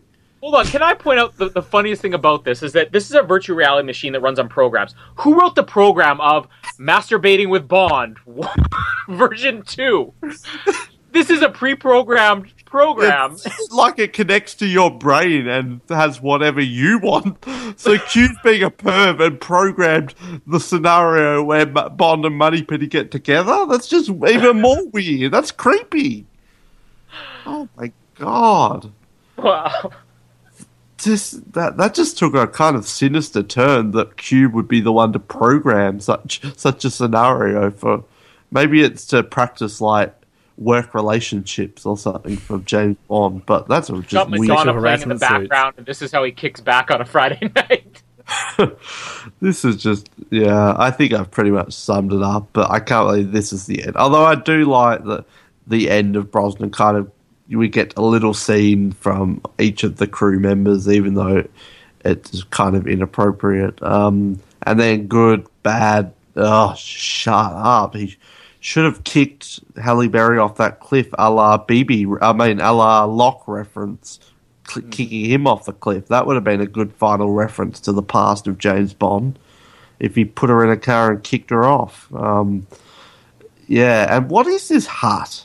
It's just, okay, they're in a random hut and she's shoving diamonds into her belly button. No. I should also mention, this is, if you go back and watch, this is the moment where the music is clearly, the da-da-da-da-da-da-da from You Only Live Twice. Is it though? Yeah. Because I was thinking... It's not like they're changing it up a bit, but it's very clearly based on that. I wasn't paying close Special enough note to the soundtrack. I like the soundtrack to this movie. Oh, you're an idiot, Ben. You're a fucking moron. See, we don't even need to say it anymore. Ben just knows it. He understands. I'm just preparing myself. All right, I just need to wrap this up. James Bond will return. Well, maybe he might return. Shit, this could have been the end. That's it. We need to get to our final things. This episode's gone longer than the film itself, and that's a crime. So let's move on. Glad to see it over. The end of Pierce Brosnan is Moneypenny masturbating, and Halle Berry and her diamond sex.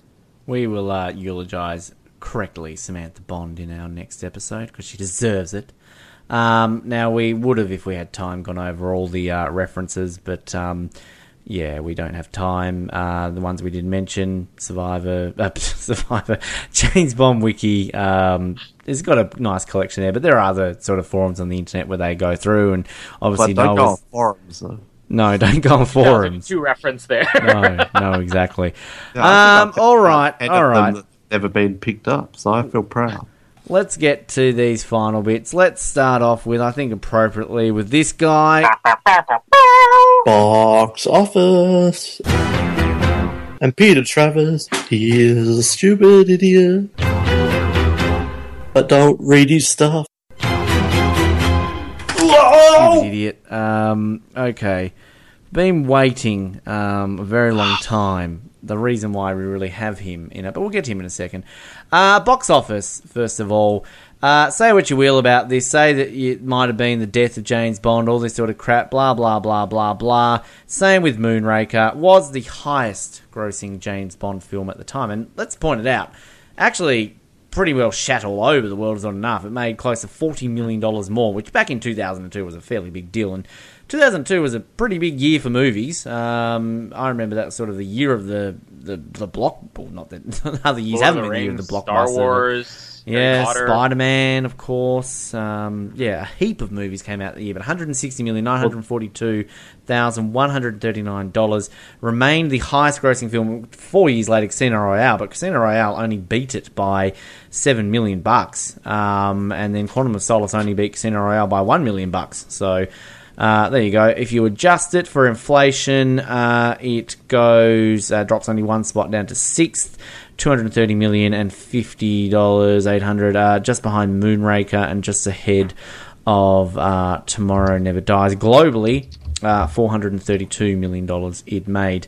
Now, Mr. Travers, I have been waiting for him to redeem himself. Number 10. He puts my God. Just below Thunderball and just ahead of Live and Let Die. He says, the fourth last and best of the Bond movies with Brosnan. He looks like he has a stick up his ass in the other three. It's full of wild stunts that are no substitute for the Connery cool, but will do a pinch when all you want is a blast of pure escapism. Here. Brosnan shows grit as 007 emerges from North Korean prison camp. Junkies for FX may die, the biggest box hit in the franchise that time, as Jinx, NSA agent, Bond conquest, Oscar winner Halle Berry does wonders for a bikini, just like the one that almost covered Ursula Andress and Dr. No. Madonna wrote and sang the title song, does a cameo fencing instructor that won her a well-earned Razzie as Worst Supporting Actress. There you go. Peter Travers is a stupid idiot. He said, back. Like, great stunts. So we found the one guy on the planet that actually thought the kite surfing was done for real.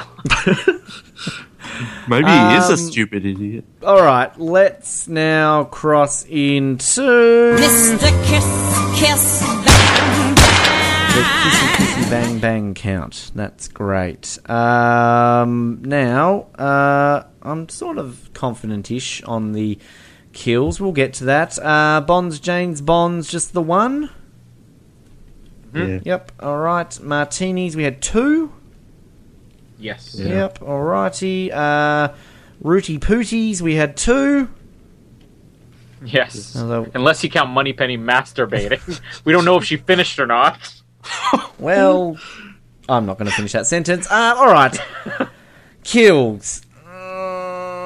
Yeah, I'm a bit iffy on the opening sequence, but I'm going to say I have 16. I have 15. Ooh. I have 0. I'm sick, and I just couldn't deal with counting during this film. I'm sorry. I have 6 in the pre-titles. How many do you have, Ben? 12.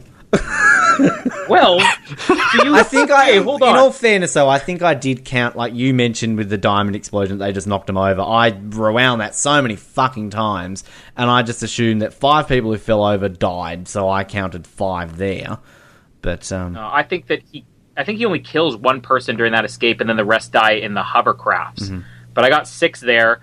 I put Mr. Killed, even though it's technically Jinx, because Bond does move his head slightly, so I guess he's part of that kill. I thought that was a Jinx. yeah, I put that as Jinx. Yeah, I consider it a shared one.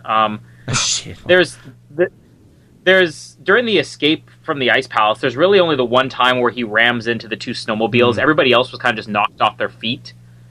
And then, of course, Zhao, Graves, and then I got the 4 people that, due to just his gunshot being deflected, 4 guys got sucked out of the plane. I question that. I didn't count it, but...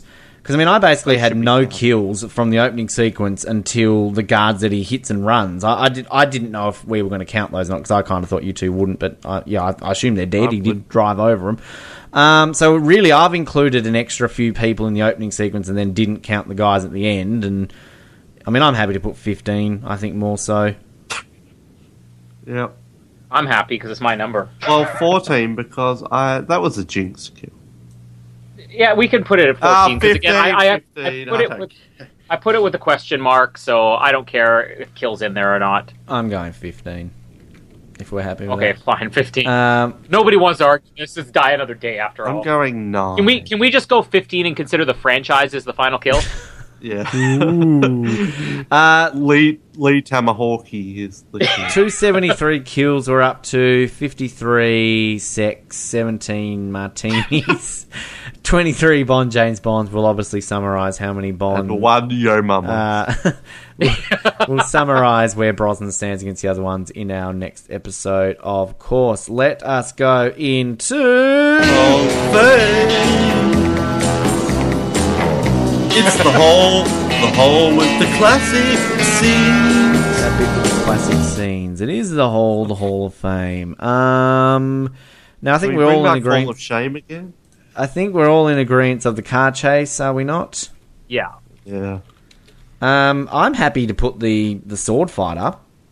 Yeah, I like that one. That's one of my least favourite moments in Bond history. Well, as was mine with the introduction of Timothy Dalton in Living Daylights. That made it in. Well, so did the Thunderbolt underwater. Which you, I think, were the one who brought up if we go back to that episode. No, not the sword fight. Sword fight. What else do you want No, to put Comedy in? Inc. parried it for how dumb it was. So, they parodied everything like in Lord of the Bond's been Rings parodied. and all these other things as well. Does that make them dumb? Oh, you hate Lord of the Rings. Noah, bring up two scenes that are better than that deserve to be in the Hall of Fame. This film is shit, so nothing. Really. I think the Q scene is a good one. The Q scene, even though it pales in comparison to other Q scenes, but what else have we got to work with? Kite surfing? The car scene, the Q scene. I reckon hovercraft and swords. No, the Q scene over the swords. No. Yeah, I think the Q scene is a good one. I think the car chase is a good. I don't really Then care. the hovercraft, I guess. If there was a scene where Frost was in there and it didn't involve Jinx, I would put her up for something. Bond being tortured just because it's unique. I think the Q scene isn't as great. I mean, it's great, but we had the Q scene last movie. There's better Q scenes than this. But there's not better scenes in this. Yeah. I think hovercraft and swords are easily better than the Not Q scene. swords. Swords, not hovercrafts. Hovercraft, not swords. All right, Q scene and swords. How about that? No, not swords. Then bring up a better one, Noah. You're outvoted, Noah. Colin's been Hovercraft. outvoted before. I don't like the hovercrafts, so I guess it comes down to I which don't one Ben's either. like better. Swords. I'm taking swords.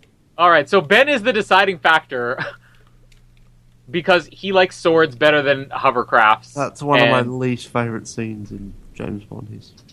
Sword fight's locked in. Get over it. All It's right, gonna be one of your least favorite Bond movies. I think it's appropriate. let's now move Jeez.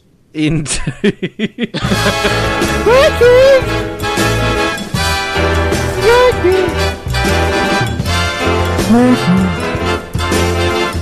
rankings, baby. Rankings. I'm going last. You know I'm going last here. Colin, give us your rankings and your final thoughts on the film. I was fully prepared to surprise everybody with this by not ranking it that close to the bottom, because I've always looked at this more as a bottom 5 movie because I had a lot of fun watching in the past, and I think something unfortunate's happened within the last 3 years since I've seen it, or maybe it's just a different perspective in being able to discuss it, not having the movie over with after 2 hours, but actually having to look at it and be like, what did I really just see there? Because I would have probably put this maybe at number 15 or 16 before. I mean, I definitely would have ranked it ahead of You Only Live Twice, maybe ahead of A View to Kill, maybe ahead of The Living Daylights. But somebody's killed it for me on this rewatch, and I think there are good moments there. Like, Zhao is a fantastic henchman. Frost is a fantastic Bond girl. I mean, Frost is probably going to be pretty close to top 5 for me when we do this, if we, are including the villains in there as well. The car chase is great. It's just Gustav Graves is not even that bad in this, but Halle Berry kills every moment of this, and then you add on top of that all of these sequences. It's not even just the obvious things like an invisible car and kite surfing. It's the fact this entire plot makes no sense about, let me show this thing to the world, even though it looks hideous and people are blinded by it. I'm going to present it like I'm saving them. Gene therapy, which I don't know why that gets mentioned less than an invisible car, because it makes even less sense. The laser scene, which is so over the top. There's no subtlety with this movie. this has gone from being maybe a number 15 or 16 on my rankings that I'm going to put this second last at 19. I think License to Kill is worse only because it's boring at moments. And there's nothing boring about this movie. I'll give it that. It's just, it's bad. I didn't think I'd ever rank it this low, but yeah, this is a second last movie easily. Last. That's like veto days. Veto. It's kind of interesting though, because I'm more inclined to watch this more than some of the other lower ones, purely just because you can laugh at how bad it is and it can be fun sometimes. Like Colin said, License to Kill is boring in a lot of places. Well, this isn't necessarily boring, but we've pretty much summarised why this is bad. I don't have too many positive things, and like Colin, this rewatch just lowered it for me. And there was a time in the past where I wouldn't have had this last. I would have had it maybe 5th last, 6th last, because it has some fun moments and there's a bit of a nostalgia factor there. But like Colin said, just to bookend this episode, I'm not young and dumb anymore and have grown out of that. So, well, in some ways. So, yeah, I don't even like Gustav Graves. I didn't even talk much about him. I think he's annoying. And there's just so much wrong. Muddy Penny masturbating, Brosnan's weakest performance, just the plot, the comedy it's non-existent. It falls flat every time except for a few Q moments. It's just, I don't have much positive to say. I like the car scene and there is some fun stuff in this film, but ultimately, objectively and a lot of subjectively, this is one of the worst. And at this rate, there's only one possible one that could take over that spot at the bottom, but it wouldn't be unrealistic to say that this will be my bottom film now. And it wouldn't have always been, but for now it is. And we can never say Die Another Day again, thank God. And we live to see another day, I don't know, move on from this. This is just horrible. Die Another This is Day going to be sad. is a lot of fun. I said it throughout this episode. I said it at the beginning. Check your mind out and just enjoy it for what it is. It's cartoony. It's silly. It's enjoyable. As Colin said, it's not boring. This is just easily, if I'm wanting to watch a James Bond movie, I guess I just want to watch something like this. This is probably in the top couple that I will put on if I'm just wanting to watch Bond. It's just there. And I disagree. I think this is not Brosnan's weakest. I am the only person on this episode that likes Halle Berry. I like Jinx. Get over it. Whatever. Graves is great. Q is great. The song is fantastic. This isn't the greatest Bond film by far. I'm not going to put this at number one. It's just fun, and it's really, I said about sort of being a View to a Kill apologist. I guess I kind of said that maybe more so than Die Another Day, but as much as this film for you guys has obviously lessened your liking for this film, it's maybe gone up for me again. I just always enjoy watching this. I just never get sick of it. And yeah, there are bits of it that make me cringe and I don't like, but every Bond film really has that in all ways. I said throughout the Brosnan ones that I ranked them all very highly. I said Tomorrow Never Dies to me was my least favourite of the Brosnan ones, even though I still really like that film. I put Tomorrow Never Dies in at 9th. So this is going to be higher than 9th. So it really kind of was whether it was going to fit in 5th, 6th, 7th or 8th. It's going to be ahead of The Living Daylights. It's going to be ahead of A View to a Kill. And it's going to be ahead of License to Kill. Number 5. Bring on the laughter. Number 5. Die Another Day. Number 5. We're just thankful you didn't rank it like number 1 or 2. You thought I was honestly going to rank it that high? Yeah. Well, 5 Worried. is pretty high. It's still below Majesties and Spy Who Loved Me, so, I'm not that dumb. You can't salvage this. Don't try. And there's still every likelihood that at least just- one film will go ahead of this, possibly two. So I've enjoyed the progression of these podcasts because back in episode whatever it was, Diamonds Are Forever, everyone in the world was laughing at me. Flashback the next 10 or 15 films, and no need to laugh based on Ben's top 10 rankings. So thanks, Ben. You've done good for me. I appreciate it. all right, that brings us to a close. Our next episode, of course, will be our 90s/2002 retrospective. We're basically just going to do the Brosnan retrospective, as we mentioned in our 80s episode. Rather than doing 90s and covering 3 films and then doing 2000s and covering 1 Brosnan and 2 Craigs, we're just going to cap it at the Brosnans, and then we'll do a separate Craig one. Now, I guess in terms of our next film, I see a bit of debate going on here. I didn't think there was any debate. I assumed we were just going straight into Casino Royale reboot. I didn't think we were doing the 50s and 60s ones, but maybe we will discuss this more off-air. But based on the chronological order, 2006, Casino Royale, obviously big reboot for the franchise in the age of reboots. And look, I guess I like. It's a great film. Casino Royale is a fantastic film. I'm not going to say it's not a good film. There is just so much about the Craig era that we've sort of alluded to that Noah and I might have questions. I don't know so much more if it's Noah and I are similar feelings on it or, you know, one more so than the other. But based on the James Bond that we all know and love and we've talked about for 20 episodes in terms of the film ones up to this point, it is just such a huge changeover because it's a reboot. We're going literally right back to the beginning.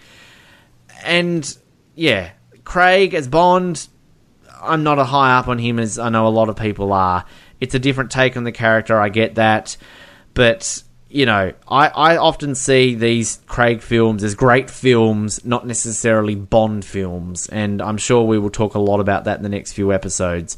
Having said that, out of the 4 Craig films we've seen, Casino Royale, it's between this and Skyfall, to spoil it now, as the best of the bunch. And this is a fantastic film. So I'm looking forward to talking about it because it's a completely different take on the character, as I've said a few times now. And, really going to change up, I guess, how we sort of go about talking about this and, continuing on our episodes with it. So I'm excited to kind of get to this sort of where we're up to now in James Bond, the modern incarnation of the series. Well, I think that Daniel Craig and the Daniel Craig films are so much better than you're giving them credit for, especially Daniel Craig. I mean, he took on a role that most people have written off at that point, and people wrote it off. We're going to talk a lot about this when we do get to it, but the time in between these, Daniel Craig was not really somebody that the public was excited about. In fact, to this day, every time that there is debate over, they cast Ben Affleck as Batman, people always say, look, everybody hated the idea of Daniel Craig, and now he's considered to be maybe the best Bond next to Sean Connery. And I kind of agree with that. I think that I have a soft spot for Pierce Brosnan, but Daniel Craig really reintroduced this, and the Casino Royale especially it's a near perfect movie. And it's so good that we finally got to go back and tell the one story we didn't get before. It's the one experience I had where I knew the story going in, so it's kind of interesting, you know, having read the book, something that I didn't really get to do with the other Bond movies. And, I love everything about it. I mean, there's, again, for me, more locations that I was able to see in this movie, that it's cool to go back and rewatch, be like, I remember what this looked like from this different angle and everything. And this is hands down one of my favorite Bond movies. I don't think there's any debate that this one and Skyfall are the better movies, but it'll be interesting to see where we land on Skyfall versus Casino Royale. But bring it on. I'm excited. I really enjoyed the film.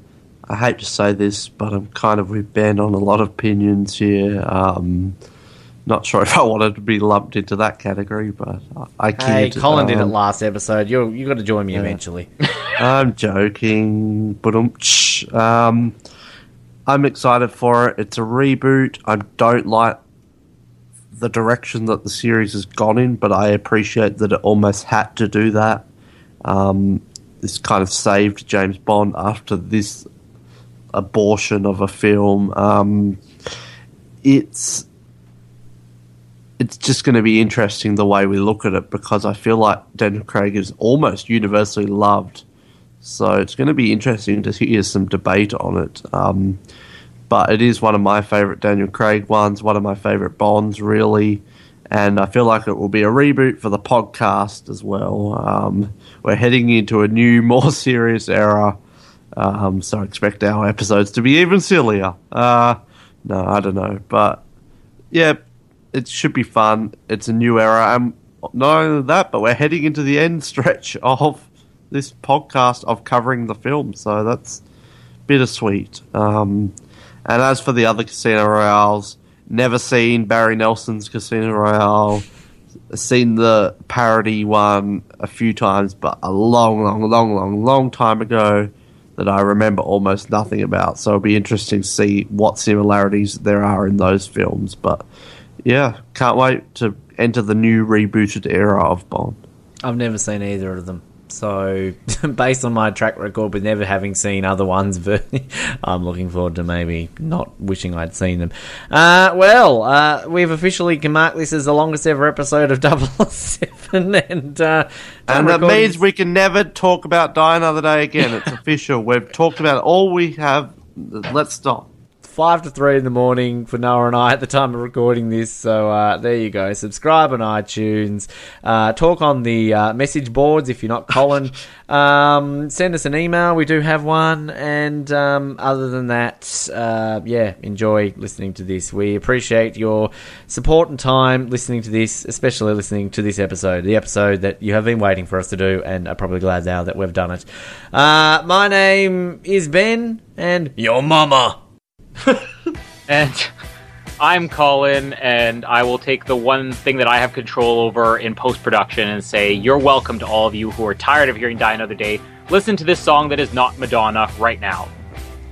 I'm Noah Graves, and hopefully I'm going to wake up and analyse this. And for the fact that Colin screwed me over in thinking that he can do it, let's play a bit of this and close it out. So you live to die another day. This will be your 20th, I believe. How time flies. I'm after North Korean. A tourist? A terrorist. The Americans with a nuclear warhead. Icarus will swat them from the sky. Don't blow it all at once. Pulse 72, blood pressure 120/80. Liver not too good. It's definitely him then.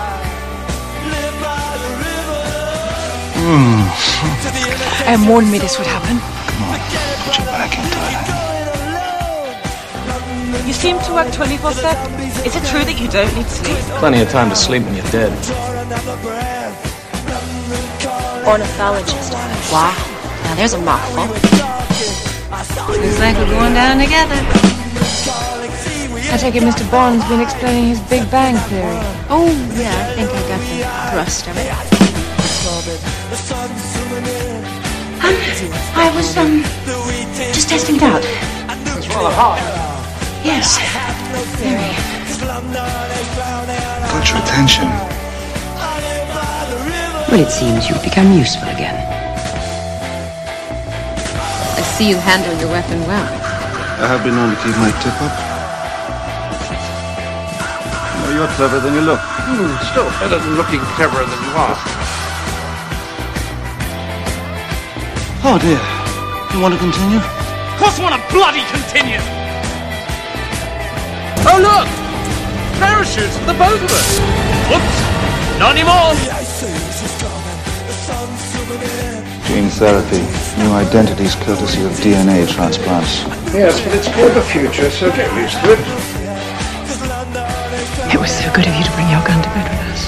Occupational hazard. Well, Kamatsini, any advice, if you can spare it? I'm Mr. Kill. Well, there's a name to die for. He did you? I don't know he was that desperate. I'm so good. Especially when you're bad. Well, drowning you didn't seem to work. I'll have to try something more to the point.